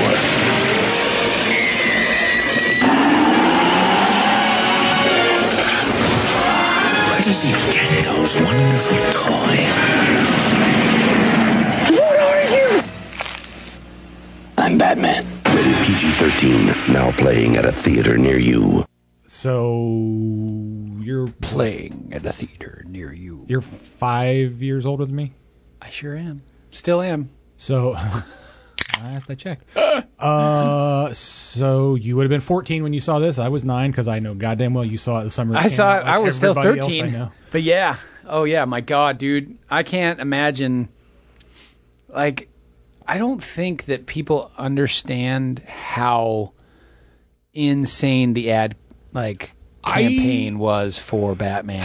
I was trying to think. I have it. What I wrote down here was I remember it being the first movie I quote had to see, but that's kind of how I felt. He-Man to a degree as a more like not mature child, but older than I was when the He-Man movie came out, Right. the cartoon. Like, I had to see that. I had to see Santa Claus the movie because I was, but like, I had to see this for a different reason. And I don't remember really having any sense of Batman before. I remember seeing the 60s TV show once or twice when I was a kid, and I remember Super Friends. Yeah, the sense of Batman that I had initially, like, I knew he was a comic book superhero. Sure. I was probably more familiar at that time with watching old, like, weekday afternoons after school, Batman, Adam West stuff quite a bit. This is what got me into the Adam West Yeah. Batman, because there was a syndicated, not Fox, but there was another small TV station back home, and they got the rights or whatever and started running the old Adam West show because of this. Yeah, that makes sense. And that's how I started watching that. But it was after this came out. And I don't know if it was because of Beetlejuice or what, but I just remember, like, I had to see this fucking movie. I was dragging my parents to take me. I know that much. I remember just seeing every single thing in, like, if there was a way for a shop in the mall to be able to capitalize on Batman, you were going to see it. Them trying to sell something that had the Batman emblem. Put that shit on everything. I had a cheap fucking water bottle that had the Bat logo on it. If it had Batman. Oh, there's a fucking Batwing right behind you right now. Now I've painted it pink because I thought that was funny. And I don't know who's in there. There's a Batman. Right. That's not the official movie Batwing. Well, of course it isn't, because it's pink. Well, but the wings come off of it and it turns into like a 3-wheeled thing. Oh, does it? But that's the Batwing. I kept that. I love that thing. Lisa came in and watched half of this with me, the last half. I started it before either she got home. I started it early, before she got home from work or something. Because I said, hey, you want to watch Batman with me later? And she's like, which one? Like, it's the Michael Keaton one. Yeah, okay, I will. Like, when I put on Superman, like, I think I made a post about it a few weeks ago, and it was like, how do you get your wife to leave the room faster than a speeding bullet? By putting on Superman and then also streaming like a baseball game at the same time. Oh yeah, I remember that. And it was true, man. She's just like, all right, I'm going to be in the other room watching something else because I'm not watching Superman with you. You mentioned it earlier, but they don't fuck about with this. They get right to it. He's in the first fucking scene. And yeah, I don't know if it's a reaction to how long it takes Superman to show up in the first one. It may have been, because I have a feeling like they're like, we got to get to him quickly. He already has to be like, he's there. Like, this is not... We're not going to dive huge into an origin story, which was also nice because I like it. You get a flashback. They parse it out enough. I think it's done correctly. And and they also nod to, this is possibly the same way that Bruce lost his parents with the way they do the opening, because they're leaving wherever, movie theater, something, and they're trying to get a cab. Limelight Theater. And they're trying to get a cab. They couldn't find a cab, so let's just go down this dark alleyway. Crime okay. alley. Yeah, exactly. I'm not. Come on, Dad. I'm not a big like comic book fan in general, but I've listened. There's a really great podcast called Best Movies Never Made. Mm-hmm. And last year when the Batman came out, they did a whole series of episodes on unmade Batman movies. Unmade Batman. Okay, that'd be interesting. It's really good. If you guys, we have no affiliation with them, but check that out. It's really good, because a lot of the shit that didn't make it, some of it still got into this, and things morphed and yada yada. And in the comic books, a guy named Joe Chill is the one who kills Bruce's parents, and people were fucking livid because it was Jack Napier, and it was who fucking cares? Yeah. I didn't care at the time when I saw it, and I wasn't a comic book. It's fine that they yet. because in the comics the Joker just appears. This is what got me into comics. This movie a little here, bit, yeah. What little I'm into comics, this did it. Yeah, this one got me to start collecting Batman. Then I realized that they transferred Batman's story over like 3 or 4 different like Detective Comics, and then also Batman, and then also Shadow of the Bat, and then also this, and I'm like, I have to buy 6 of these issues like a month to get the story. No, okay, that's maybe why not. I don't. That's why. Then that's when I started. That's when I started leaning more into trade paperbacks. Once they would have a full published story arc, that's where I really started to dig into that. And you talked about Batman being on every fucking thing that year. There, my dad was a firefighter, so every 3 days he did a 24-hour shift, and there was some just traveling salesman that came through our town. I don't exactly know, but my dad came home and he said, I got something for you. He's like, one you can have and one you have to use. And I was like, what? And he had this great, my parents still have it, this great big illustrated encyclopedic dictionary. It was about 3-4 inches thick. It's just a really good resource book. Right. It didn't cover the whole length and breadth of human knowledge, but it had quite a bit of shit in there. Big fucking resource. That was the subtitle of the book. Quite a bit of shit in here. That's the one. He's like, that's the one you got to use. And he's like, then I got you this too. And it was this fucking badass leather-bound the complete Frank Miller Batman. Oh, that's the one you showed me. Yeah. Yeah. And it's dark. Well, and here's the thing. Batman, even in the comics, was not specifically dark until Frank Miller took helm of kind of rewriting his origin story. So in this graphic, if you haven't read it, it does year 1, which they pulled a lot from to do the Batman, and then it's a one-off issue called Santa Claus Wanted Dead or Alive. It's like a mid-'80s, just really bitchin' comic, and then it's The Dark Knight Returns, it's called The Dark Knight Returns. And he's retired. Older. Yeah. Yeah. He's been gone for at least 10 years, maybe longer. Yeah. And then and the Joker is in an asylum and they let him out and he immediately goes back to Joker because, and I think Batman, he's healed. Batman Batman kills him. Yeah, shoots him in the eye. I couldn't remember if Batman shot him. He takes him out. I can't remember if he shoots him or not, but I know he kills him. Yeah, he shoots him right in the eye. Okay.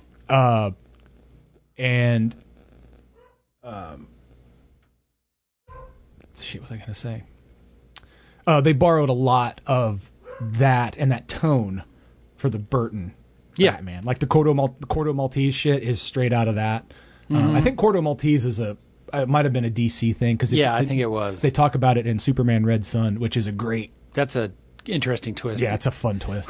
If Superman landed in Mother Russia instead. Yeah. It's good, though. And I think what happened was The Watchmen happened. And then they were like, oh, that's really fucking good. Mm-hmm. That's really a fun way to do a comic book. I think we can do it with Batman. Maybe I'm wrong, but they did it with Batman and it's fucking... Because it shows them as more like... Not as people, but it shows them more as people more flawed because Superman is a fucking agent of the government. Yeah. And like... that played really well. Does big blue Boy Scout shit. And he doesn't want... They don't want Batman back because he's a little renegade. And I don't mean to talk about this book. But let's send him in there. But then Zack Snyder, didn't say stole, but he borrowed some of that shit for the Batman versus Superman thing because there's a whole fight between them at the end of that book. And he has a suit. And it's fucking great. Yeah. Because he kicks the fuck out of Superman. I fucking love it. Yeah. But they don't call each other Batman or Superman. They call each other by their names. Yeah. And I think it's so fucking Bruce fun. And Clark. Yeah. It's great. With the green arrows in it. Mm-hmm. One-armed. Yep. Yeah. Because they cut off his shooting arm. Yep. It's so good. And there's a great, I think I talked about it. Yeah, the animated series is really good. And it's fucking, no, not the animated, the animated series is really good. The series. I was talking about the animated 2-part. Yeah, The Dark Knight Returns. Yeah. Yeah, you should definitely watch that. That one's really good. It's really fucking good. And all that shit you can find on Max, HBO Max. Yep. Almost all of it. Yep. Which is nice if you have it. I tried to watch The Killing Joke. It's too... I've read The Killing Joke. I have not watched the animated version. It's too cutesy. Is it? Yeah. I think Jeff told me to get The past- only benefit of that one is that with the Killing Joke, you find out what happens to Barbara Gordon. Like, that's how she ended up in the wheelchair.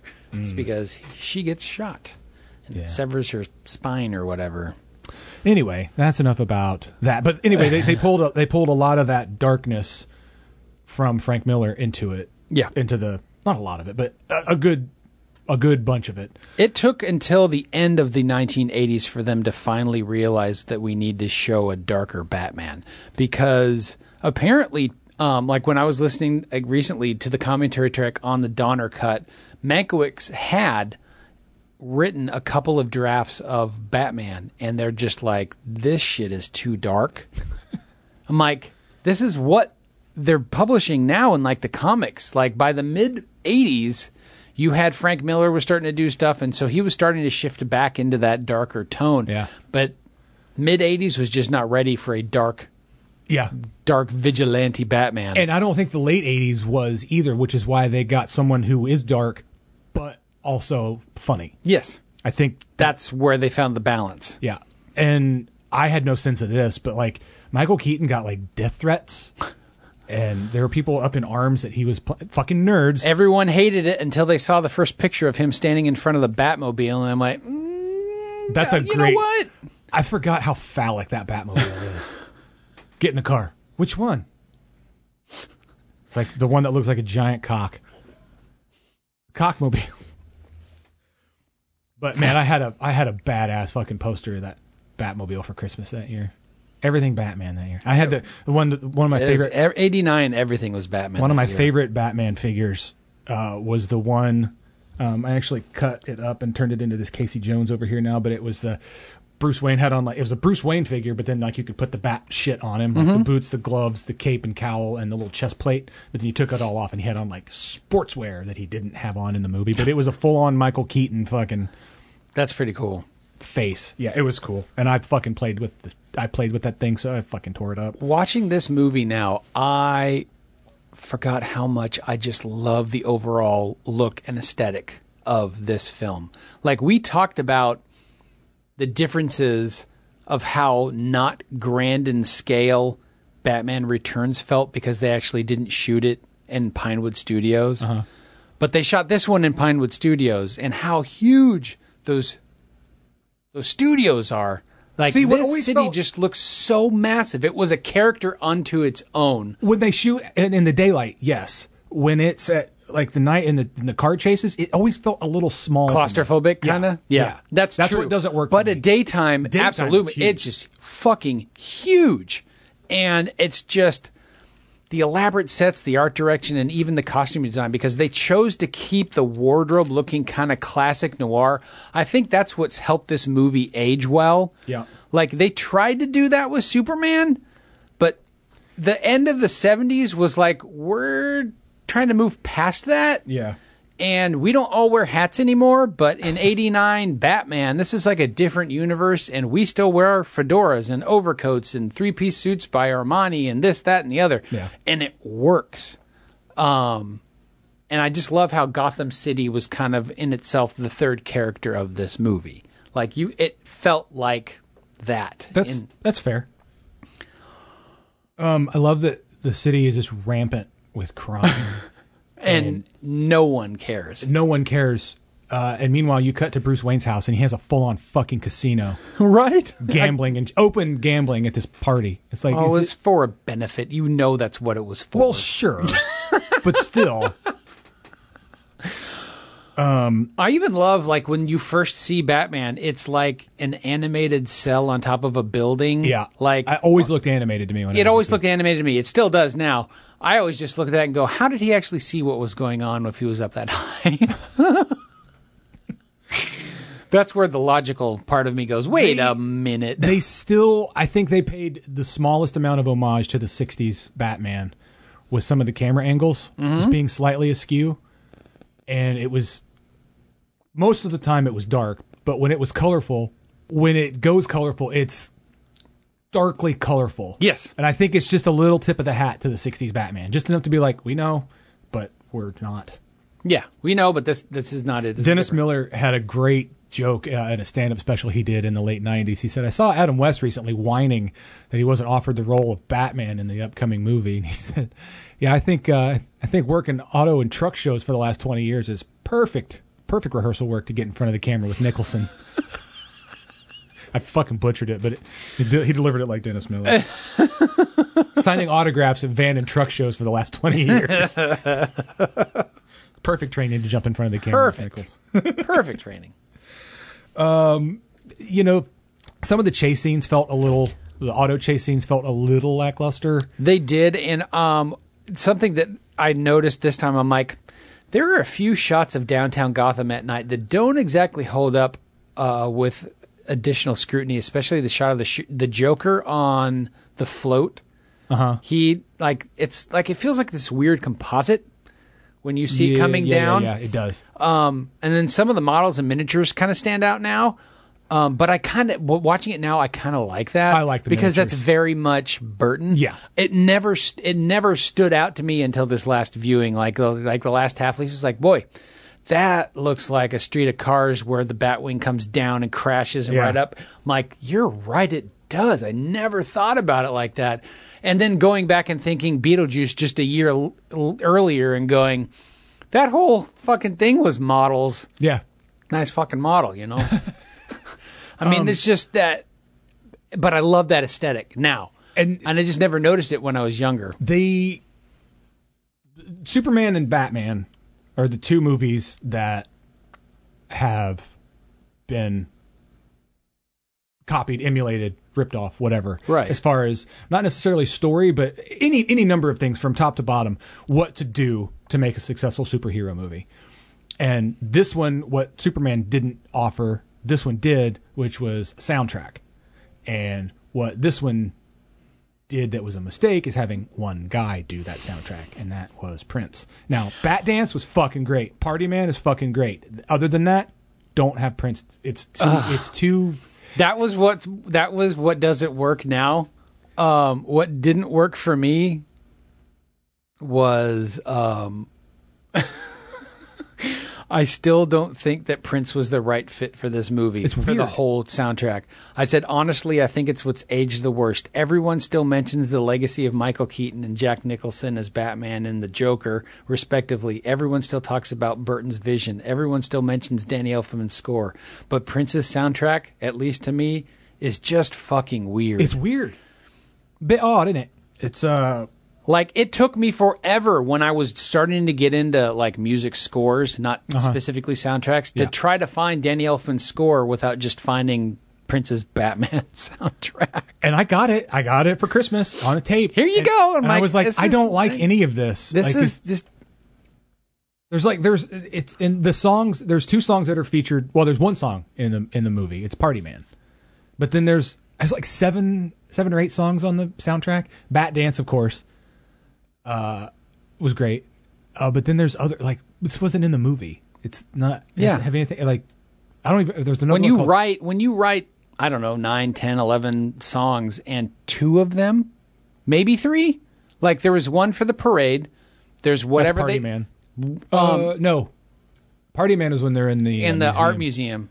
There's a different one for the parade. So there's like a total of like 3, and even Bat Dance isn't really in the movie. It's not. It was a way to market it on MTV. Sure. I think it's 200 Balloons is the one that they're playing at the for the parade. You're probably right, but yeah. Only other money. Yep. Money. Hubba, hubba, hubba. Money. Who do you trust? Trump. Guy's such a.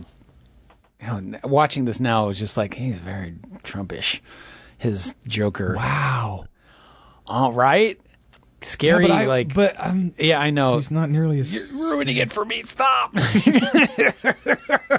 Oh, you want to hear my 2-sentence summary? Yes.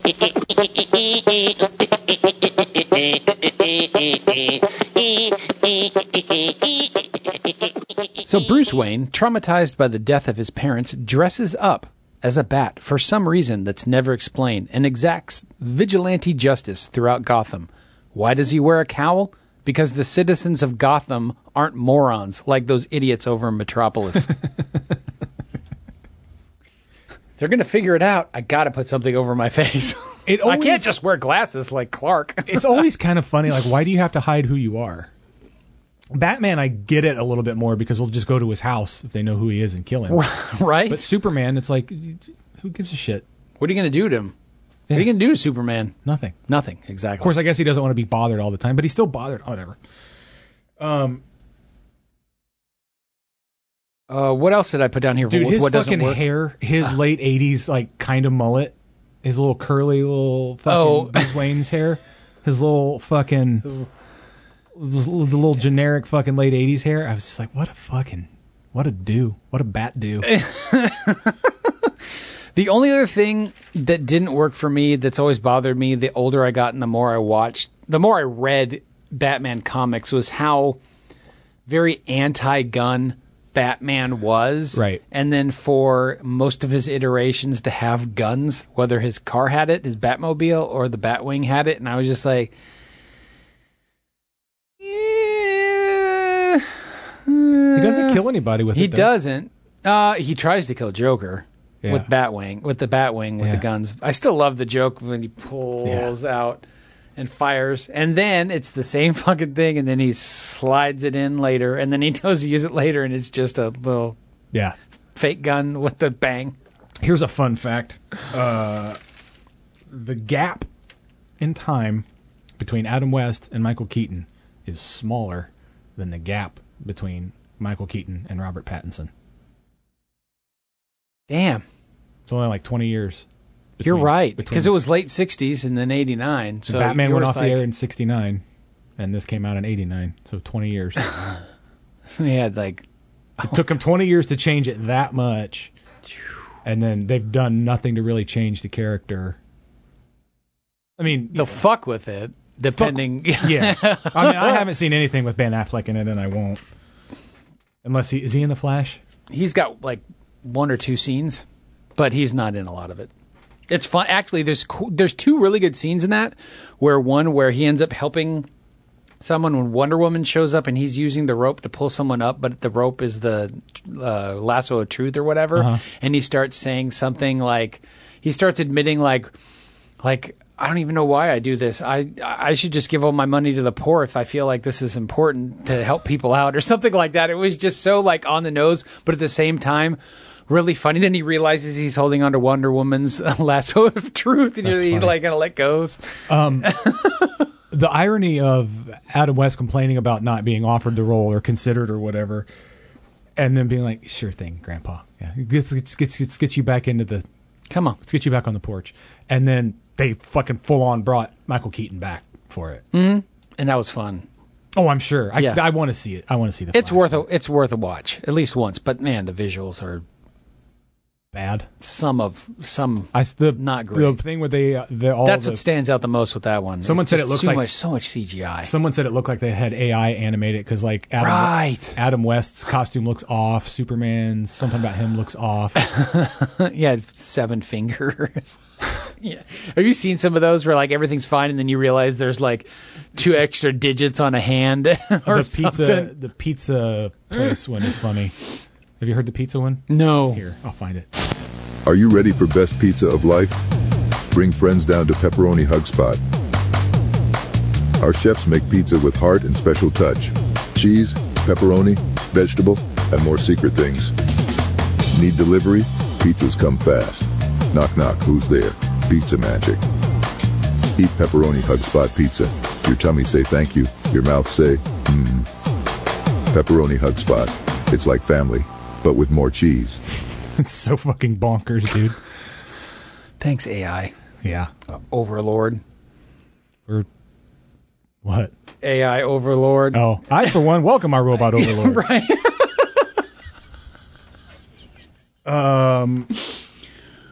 What the hell were we talking about? Skynet making Pizza Hut commercials. Oh, yeah. Prince doing the soundtrack was weird. What do you have a favorite line or favorite scene? I do. Oh, is it a clip? It is. Oh, cool.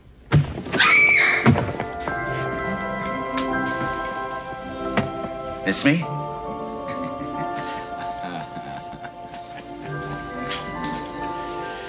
Nice place you've got here. minutes of space. Vicky, we really had to talk.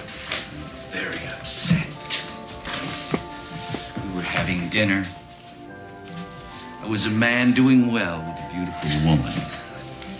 And without so much as an apology, you ran off with that sideshow phony.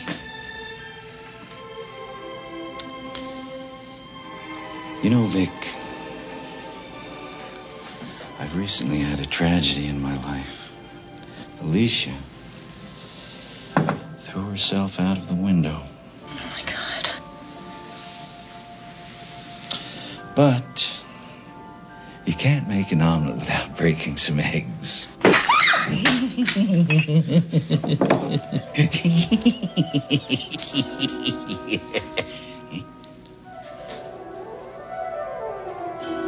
Well, Miss Vale, another rooster in the hen house. Take thy beak from out my heart.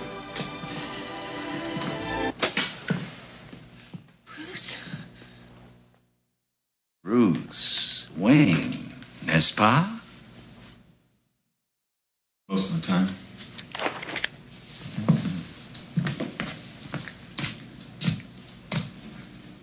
I know who you are. Let me tell you about this guy I know, Jack. Mean kid, bad seed, hurt people. I like him already. Yeah, you know, the problem was he got sloppy. You know, crazy. He started to lose it. He had a head full of bad wiring, I guess. Couldn't keep it straight up here. He was the kind of guy who couldn't hear the train till it was 2 feet from him.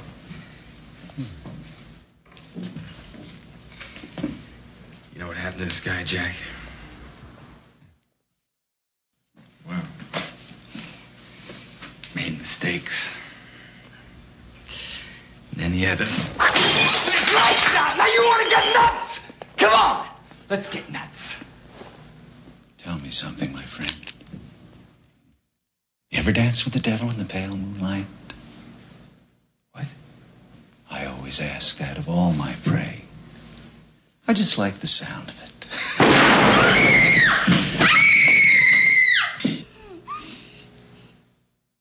Never rub another man's rhubarb. And anytime I listen to that piece of music on, it would like, dunk, dunk. Holy shit! You had a lot of lead up to it, but that's also my favorite scene. I love prescribing to the stupid little theory that Beetlejuice is the ghost of Batman. And I remember, for some reason, when I was a kid, that comforted me that he did the Beetlejuice voice. For whatever reason, I don't think he was doing the Beetlejuice voice. That's just how Michael Keaton yells, I guess. Right. I don't know. But I remember thinking, like, I'm sure this was a heavier movie to me when I was a kid. It's a silly fucking comic book movie now, but yeah, I didn't know what was going to happen. Oh. And him doing a little Beetlejuice, I was like, oh, okay, it's just a movie. It's okay. I just love how you can see the line between Bruce Wayne and Batman right there. Yeah, yeah. Like I'm willing to risk, and you just see the split. Like I'll go fucking insane right now. And I thought it was so ingenious when I was a kid. I'm like, oh, and he just took that little silver plate or whatever and put it under his chest, and oh. But what if he shot you in the face? Yeah, I know. You'd be dead. I think the Joker has, like, they gave Jack all of the best fucking lines in this movie. Like, they all have to be delivered by him because they all have to be delivered by the Joker. So it's fair to say it was going to happen anyway. Sure. But just all of his lines to me are just so immediately quotable, whether or not you ever use them in anyday life. Just this town needs an enema, you know, or the fucking, you know, I do now what other people dream. I make art until someone dies. See, I am the world's first fully functioning homicidal artist. I love that line. That was my favorite line of this movie. Even when I was younger, I'm like, that's fucked up, kind of. But I never really knew what he meant. Yeah, now, do you know now what he meant? a homicidal artist. He's just a mass murderer. Yeah, pretty much. He makes art until someone dies. The art thing his canvas is done, and he's got to get a new canvas. The art thing is a little weird. It's wedged in. Yeah, you think so? Okay. Just I get it. And art, chemistry. That like why art all of a sudden? Because anything about Jack Napier that you see in the lead had up nothing to do with art. No, nothing. Doesn't mention Absolutely. it at all. I also love his impersonation of Jack Palance. How about I'm this years old before I realized that's what he was doing? Oh yeah, like it took me like years. I thought he was realize. I thought he had just shifted into the role of boss. No, and then you realize, oh shit, that's what Palance said to him. Yeah. You're my number one, a guy. I always thought that he was just taking that role until I watched it this time. I hadn't seen it in years. The only the other scene that I really like is when he goes and kind of has the conversation with the corpse that after he's killed that's fucking great, at the table. It's so fucking dark. It's so Tim Burton. It's so dark. And then you're watching him like, I can't believe my parents allowed me to watch this movie at one point. You're like, God damn, this is fucking dark. What is? I forget what he says to him. I'm glad you're dead. Oh yeah. He takes the fucking tie and tightens it around his throat. You hear the crunch. And he just walks off set. I'm glad he's dead. And he even cracks himself up with his jokes. There's two little not throwaway lines, but things that I say in decently regular conversation is like the head full of bad wiring. I'll refer to things like that. And then he was a thief and a terrorist.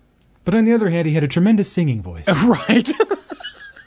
I'll say shit like that about people. I always found it fucking hilarious. Even the first time I saw it was just the newscasters once they couldn't wear any makeup, so that's just warts and all. Yeah. Like I was thinking, like, what beer you were drinking today? Brand X. You know. I always loved also like the way he transitions and wipes into the feed in the city is just top notch. Yeah, I fucking love that shit, man. If you're going to do a magic wand or a recast, what would you do? What did I write down here? I already forgot. Let's see here. I thought of recasting a lead, and then I thought about how many other actors have played Bruce Wayne / Batman since Keaton hung up the cowl, and then it became a challenge. I also did exactly this back when we did Batman Returns, so I guess I'm doing a magic wand. My magic wand would have been to have Keaton return for a final film, and they decided to adapt Frank Miller's The Dark Knight Returns. There were plans that have now been scrapped due to the box office failure that was The Flash to have Keaton cast once more as Bruce Wayne, but they were going to do a live-action version of Batman Beyond, where he's the old man, and so he's behind the computer, and he's talking to his new Batman who's out and about in a futuristic Gotham. That would have been fucking awesome. Okay. That would have been my magic wand, is I want a live-action version of Batman Beyond and a futuristic, like, let's jump ahead another 50 years. He's old, and there's a different Batman, and now he's just playing the Alfred role. Gotcha. That is pretty much what Batman Beyond was. That's very similar to what I said. I said 8,000 people have played the character, so that recasting it would be pointless. Yeah, that's a null point. I'd rather have seen the full-on Burton trilogy. Yeah. I don't know that I would have wanted to see... I would like to have seen the Burton trilogy in the tone that he stayed. With Robin Williams as the Riddler, I don't know if I would have liked that. That would have been weird. Jim Carrey, I liked at the time, but not now. Not now. Maybe, you know what, fuck it. I'd like to see the tone. I'd like to see a Burton trilogy in the tone of this movie. Redo Batman Returns. Pull back a few punches on the dark, like, fucked upness that was Returns to a degree, or like just more Batman. It was more like machinations. That is true. There was not as much Batman in Batman Returns. And keep Vicky, but have the love triangle between Vicky Vale and Selena Kyle. Because there's always been a love triangle between Batman, or the love thing between Batman and Catwoman. Every version of them has done that. Yeah.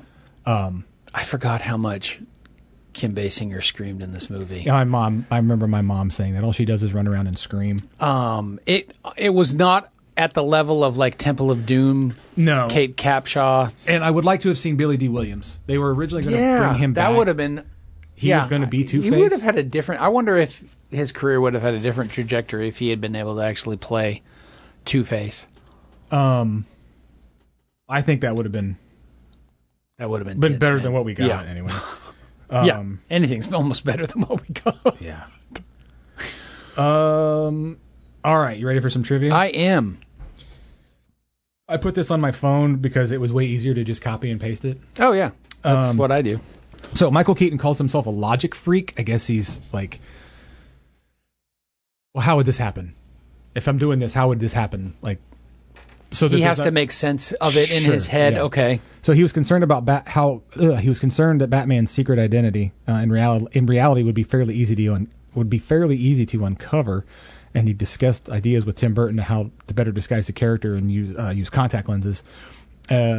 Ultimately, what he decided was to bring his voice in at a lower register, which is what they all fucking do now. Yeah. Oh wow. And if you think about it, he started it. Yeah. That's what Lisa had said. He started the low voice thing. I'm like, yeah, but it was not. It wasn't as. It's egregious. Not as terrible as Christian Bale's gets by The Dark Knight. So anyway, Michelle Pfeiffer and Michael Keaton were actually dating at the time. Huh. And she was asked to audition for the role of Vicky, but he didn't want it to be awkward of them. You didn't want this. Yeah, he was against it. Bit of nepotism. Yeah. Which ironically she was cast in the sequel, but they weren't dating anymore.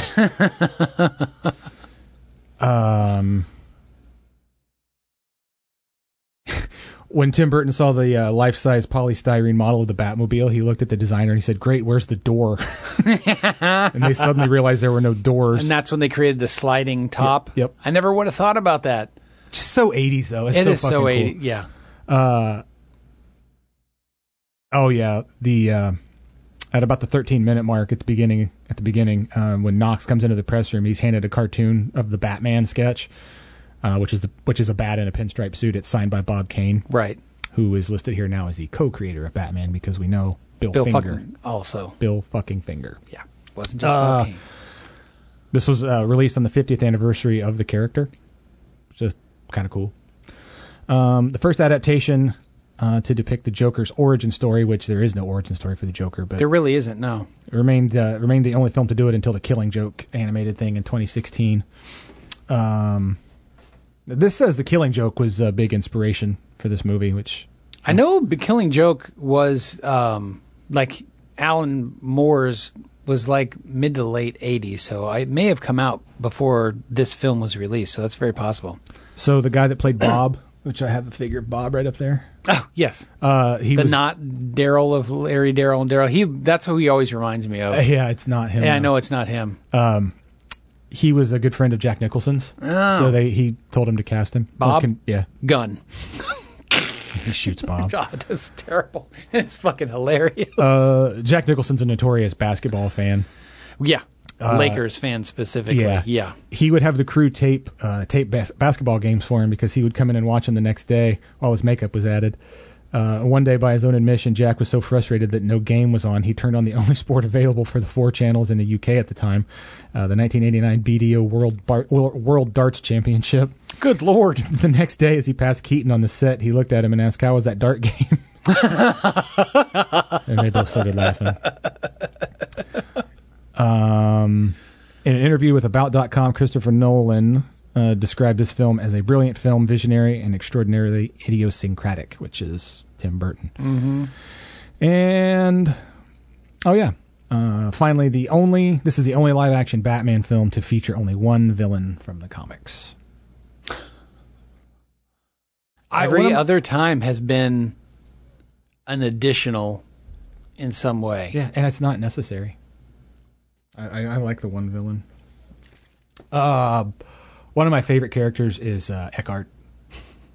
He's just a slime ball. You can quote me on that. His voice. That's a good. Yeah. Shut up. You're full of shit, Listen. Knox, and you can quote me on that. Yeah. That's the same guy who's sitting at the table 8 years earlier in Raiders of the Lost Ark. Huh. Yeah, talking about top men. Same dude. Had no idea. I'm like, holy shit. I remember during the Batwing scene when he fucking flies up and stops in front of the moon. I remember the theater clapped. Yep. I remember that. Oh, yeah, they cheered. It They was fucking cool. cheered. Think about your future, Eckhart. Hey, Eckhart. Think about the your future. Still hold up? Final thoughts? There's one other thing that I found interesting that I had no idea because I was trying to plant when the movie came out on VHS.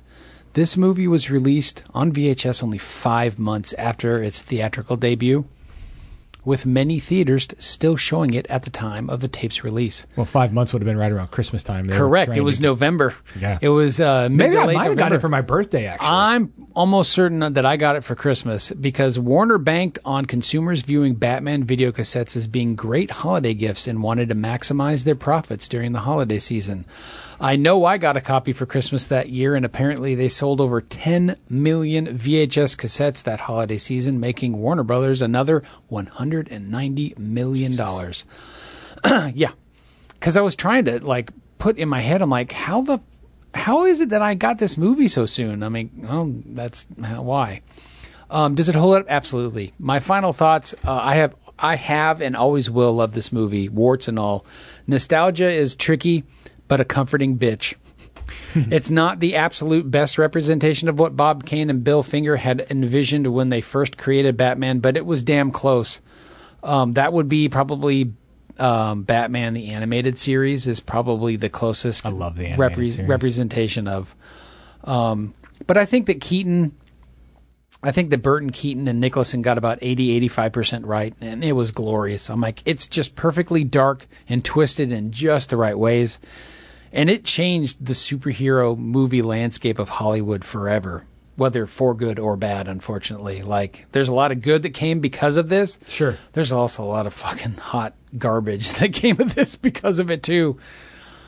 And this set the tone. I mean, like, you had Superman where we've never done this before, and then Batman's like, hold my beer. Yeah.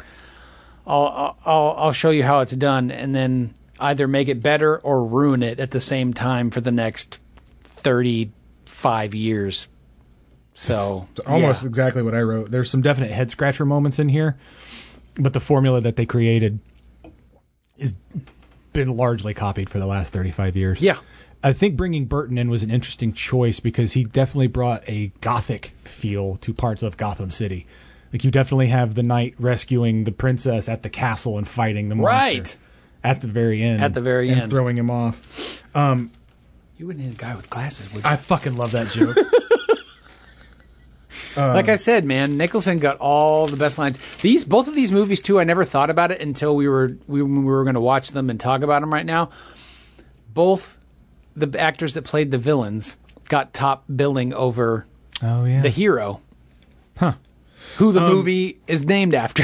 This movie got a lot of shit at the time it got a lot of shit from a couple different angles. The fucking uber nerds. Nerd culture was mad, which looking at it now, if there'd been an internet then, good God. Yeah. But like, they were mad that he had guns, and they were mad that it was Michael Keaton, and then there were the straight people, not straight people, but like the normal people, the straight-laced people, like the Right. my mom type people of the world that were like, Average Joe, It's too like- dark. Like, Batman's not supposed to be dark or whatever. Like, yeah, it is.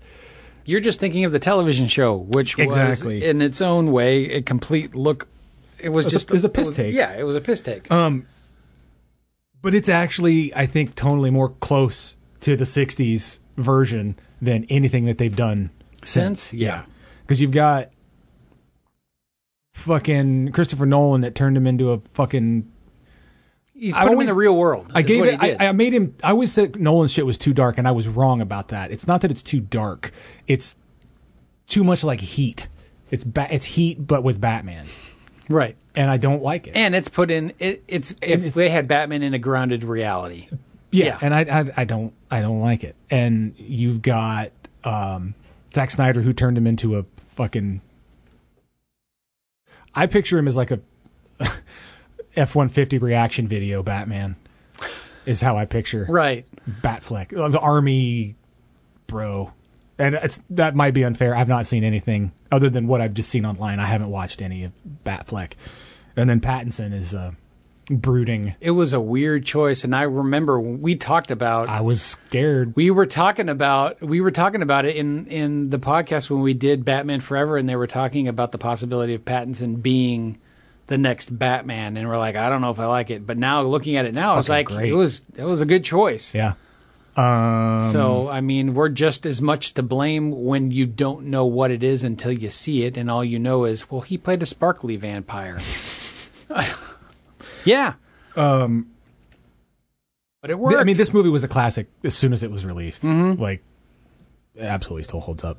I love this movie. I love this movie, too. Well, that's Batman and Superman 1 and 2. A whole bunch of Superman. Yeah. A whole bunch of Superman. What are we doing next? We're going to do a Joe Dante. We're going to do a Joe Dante double feature before we bow out of this bitch.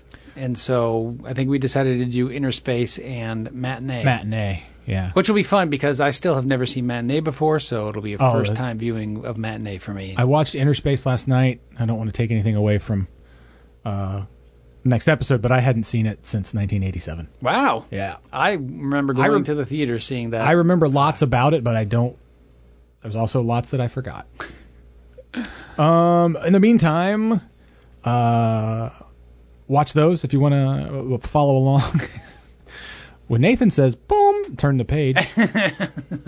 So yeah, the next time we'll be doing Inner Space and Matinee. Those are both on Amazon. Right now you have to rent them because I rented Inner Space. I think I both have them on Blu-ray. I purposefully bought the Shout. I was going to say, you've never seen Matinee, but you own it? I bought it, and because I hadn't been able to find it anywhere else, so I was going to. Okay. Yeah. I think you'll like it, and I think you guys will like it. I like most of Dante's stuff, or at least up to a certain point. It's funny, I was going to watch Matinee, and I was like, no, I don't want to. I didn't really take the best notes on Inner Space. I need to go back and do that. And I was like, oh, look at this 3-part thing on cult films on Amazon. Sweet, I'm going to watch that. Oh, hey, it's hosted by Joe Dante. That counts. I'm watching that.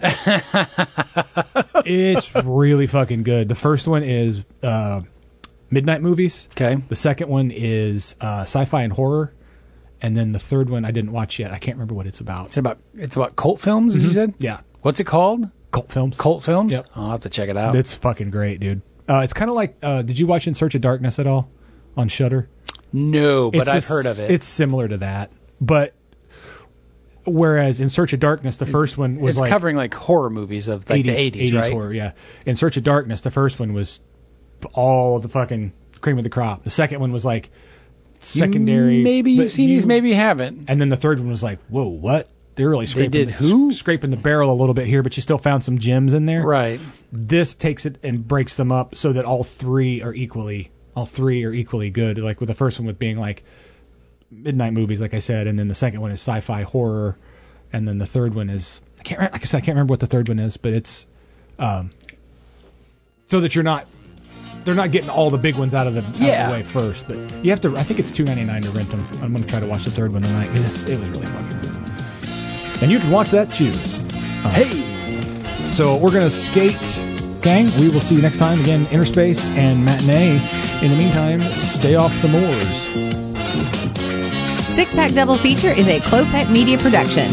Like us on Facebook, follow us on Instagram, and subscribe to us wherever you get your podcasts.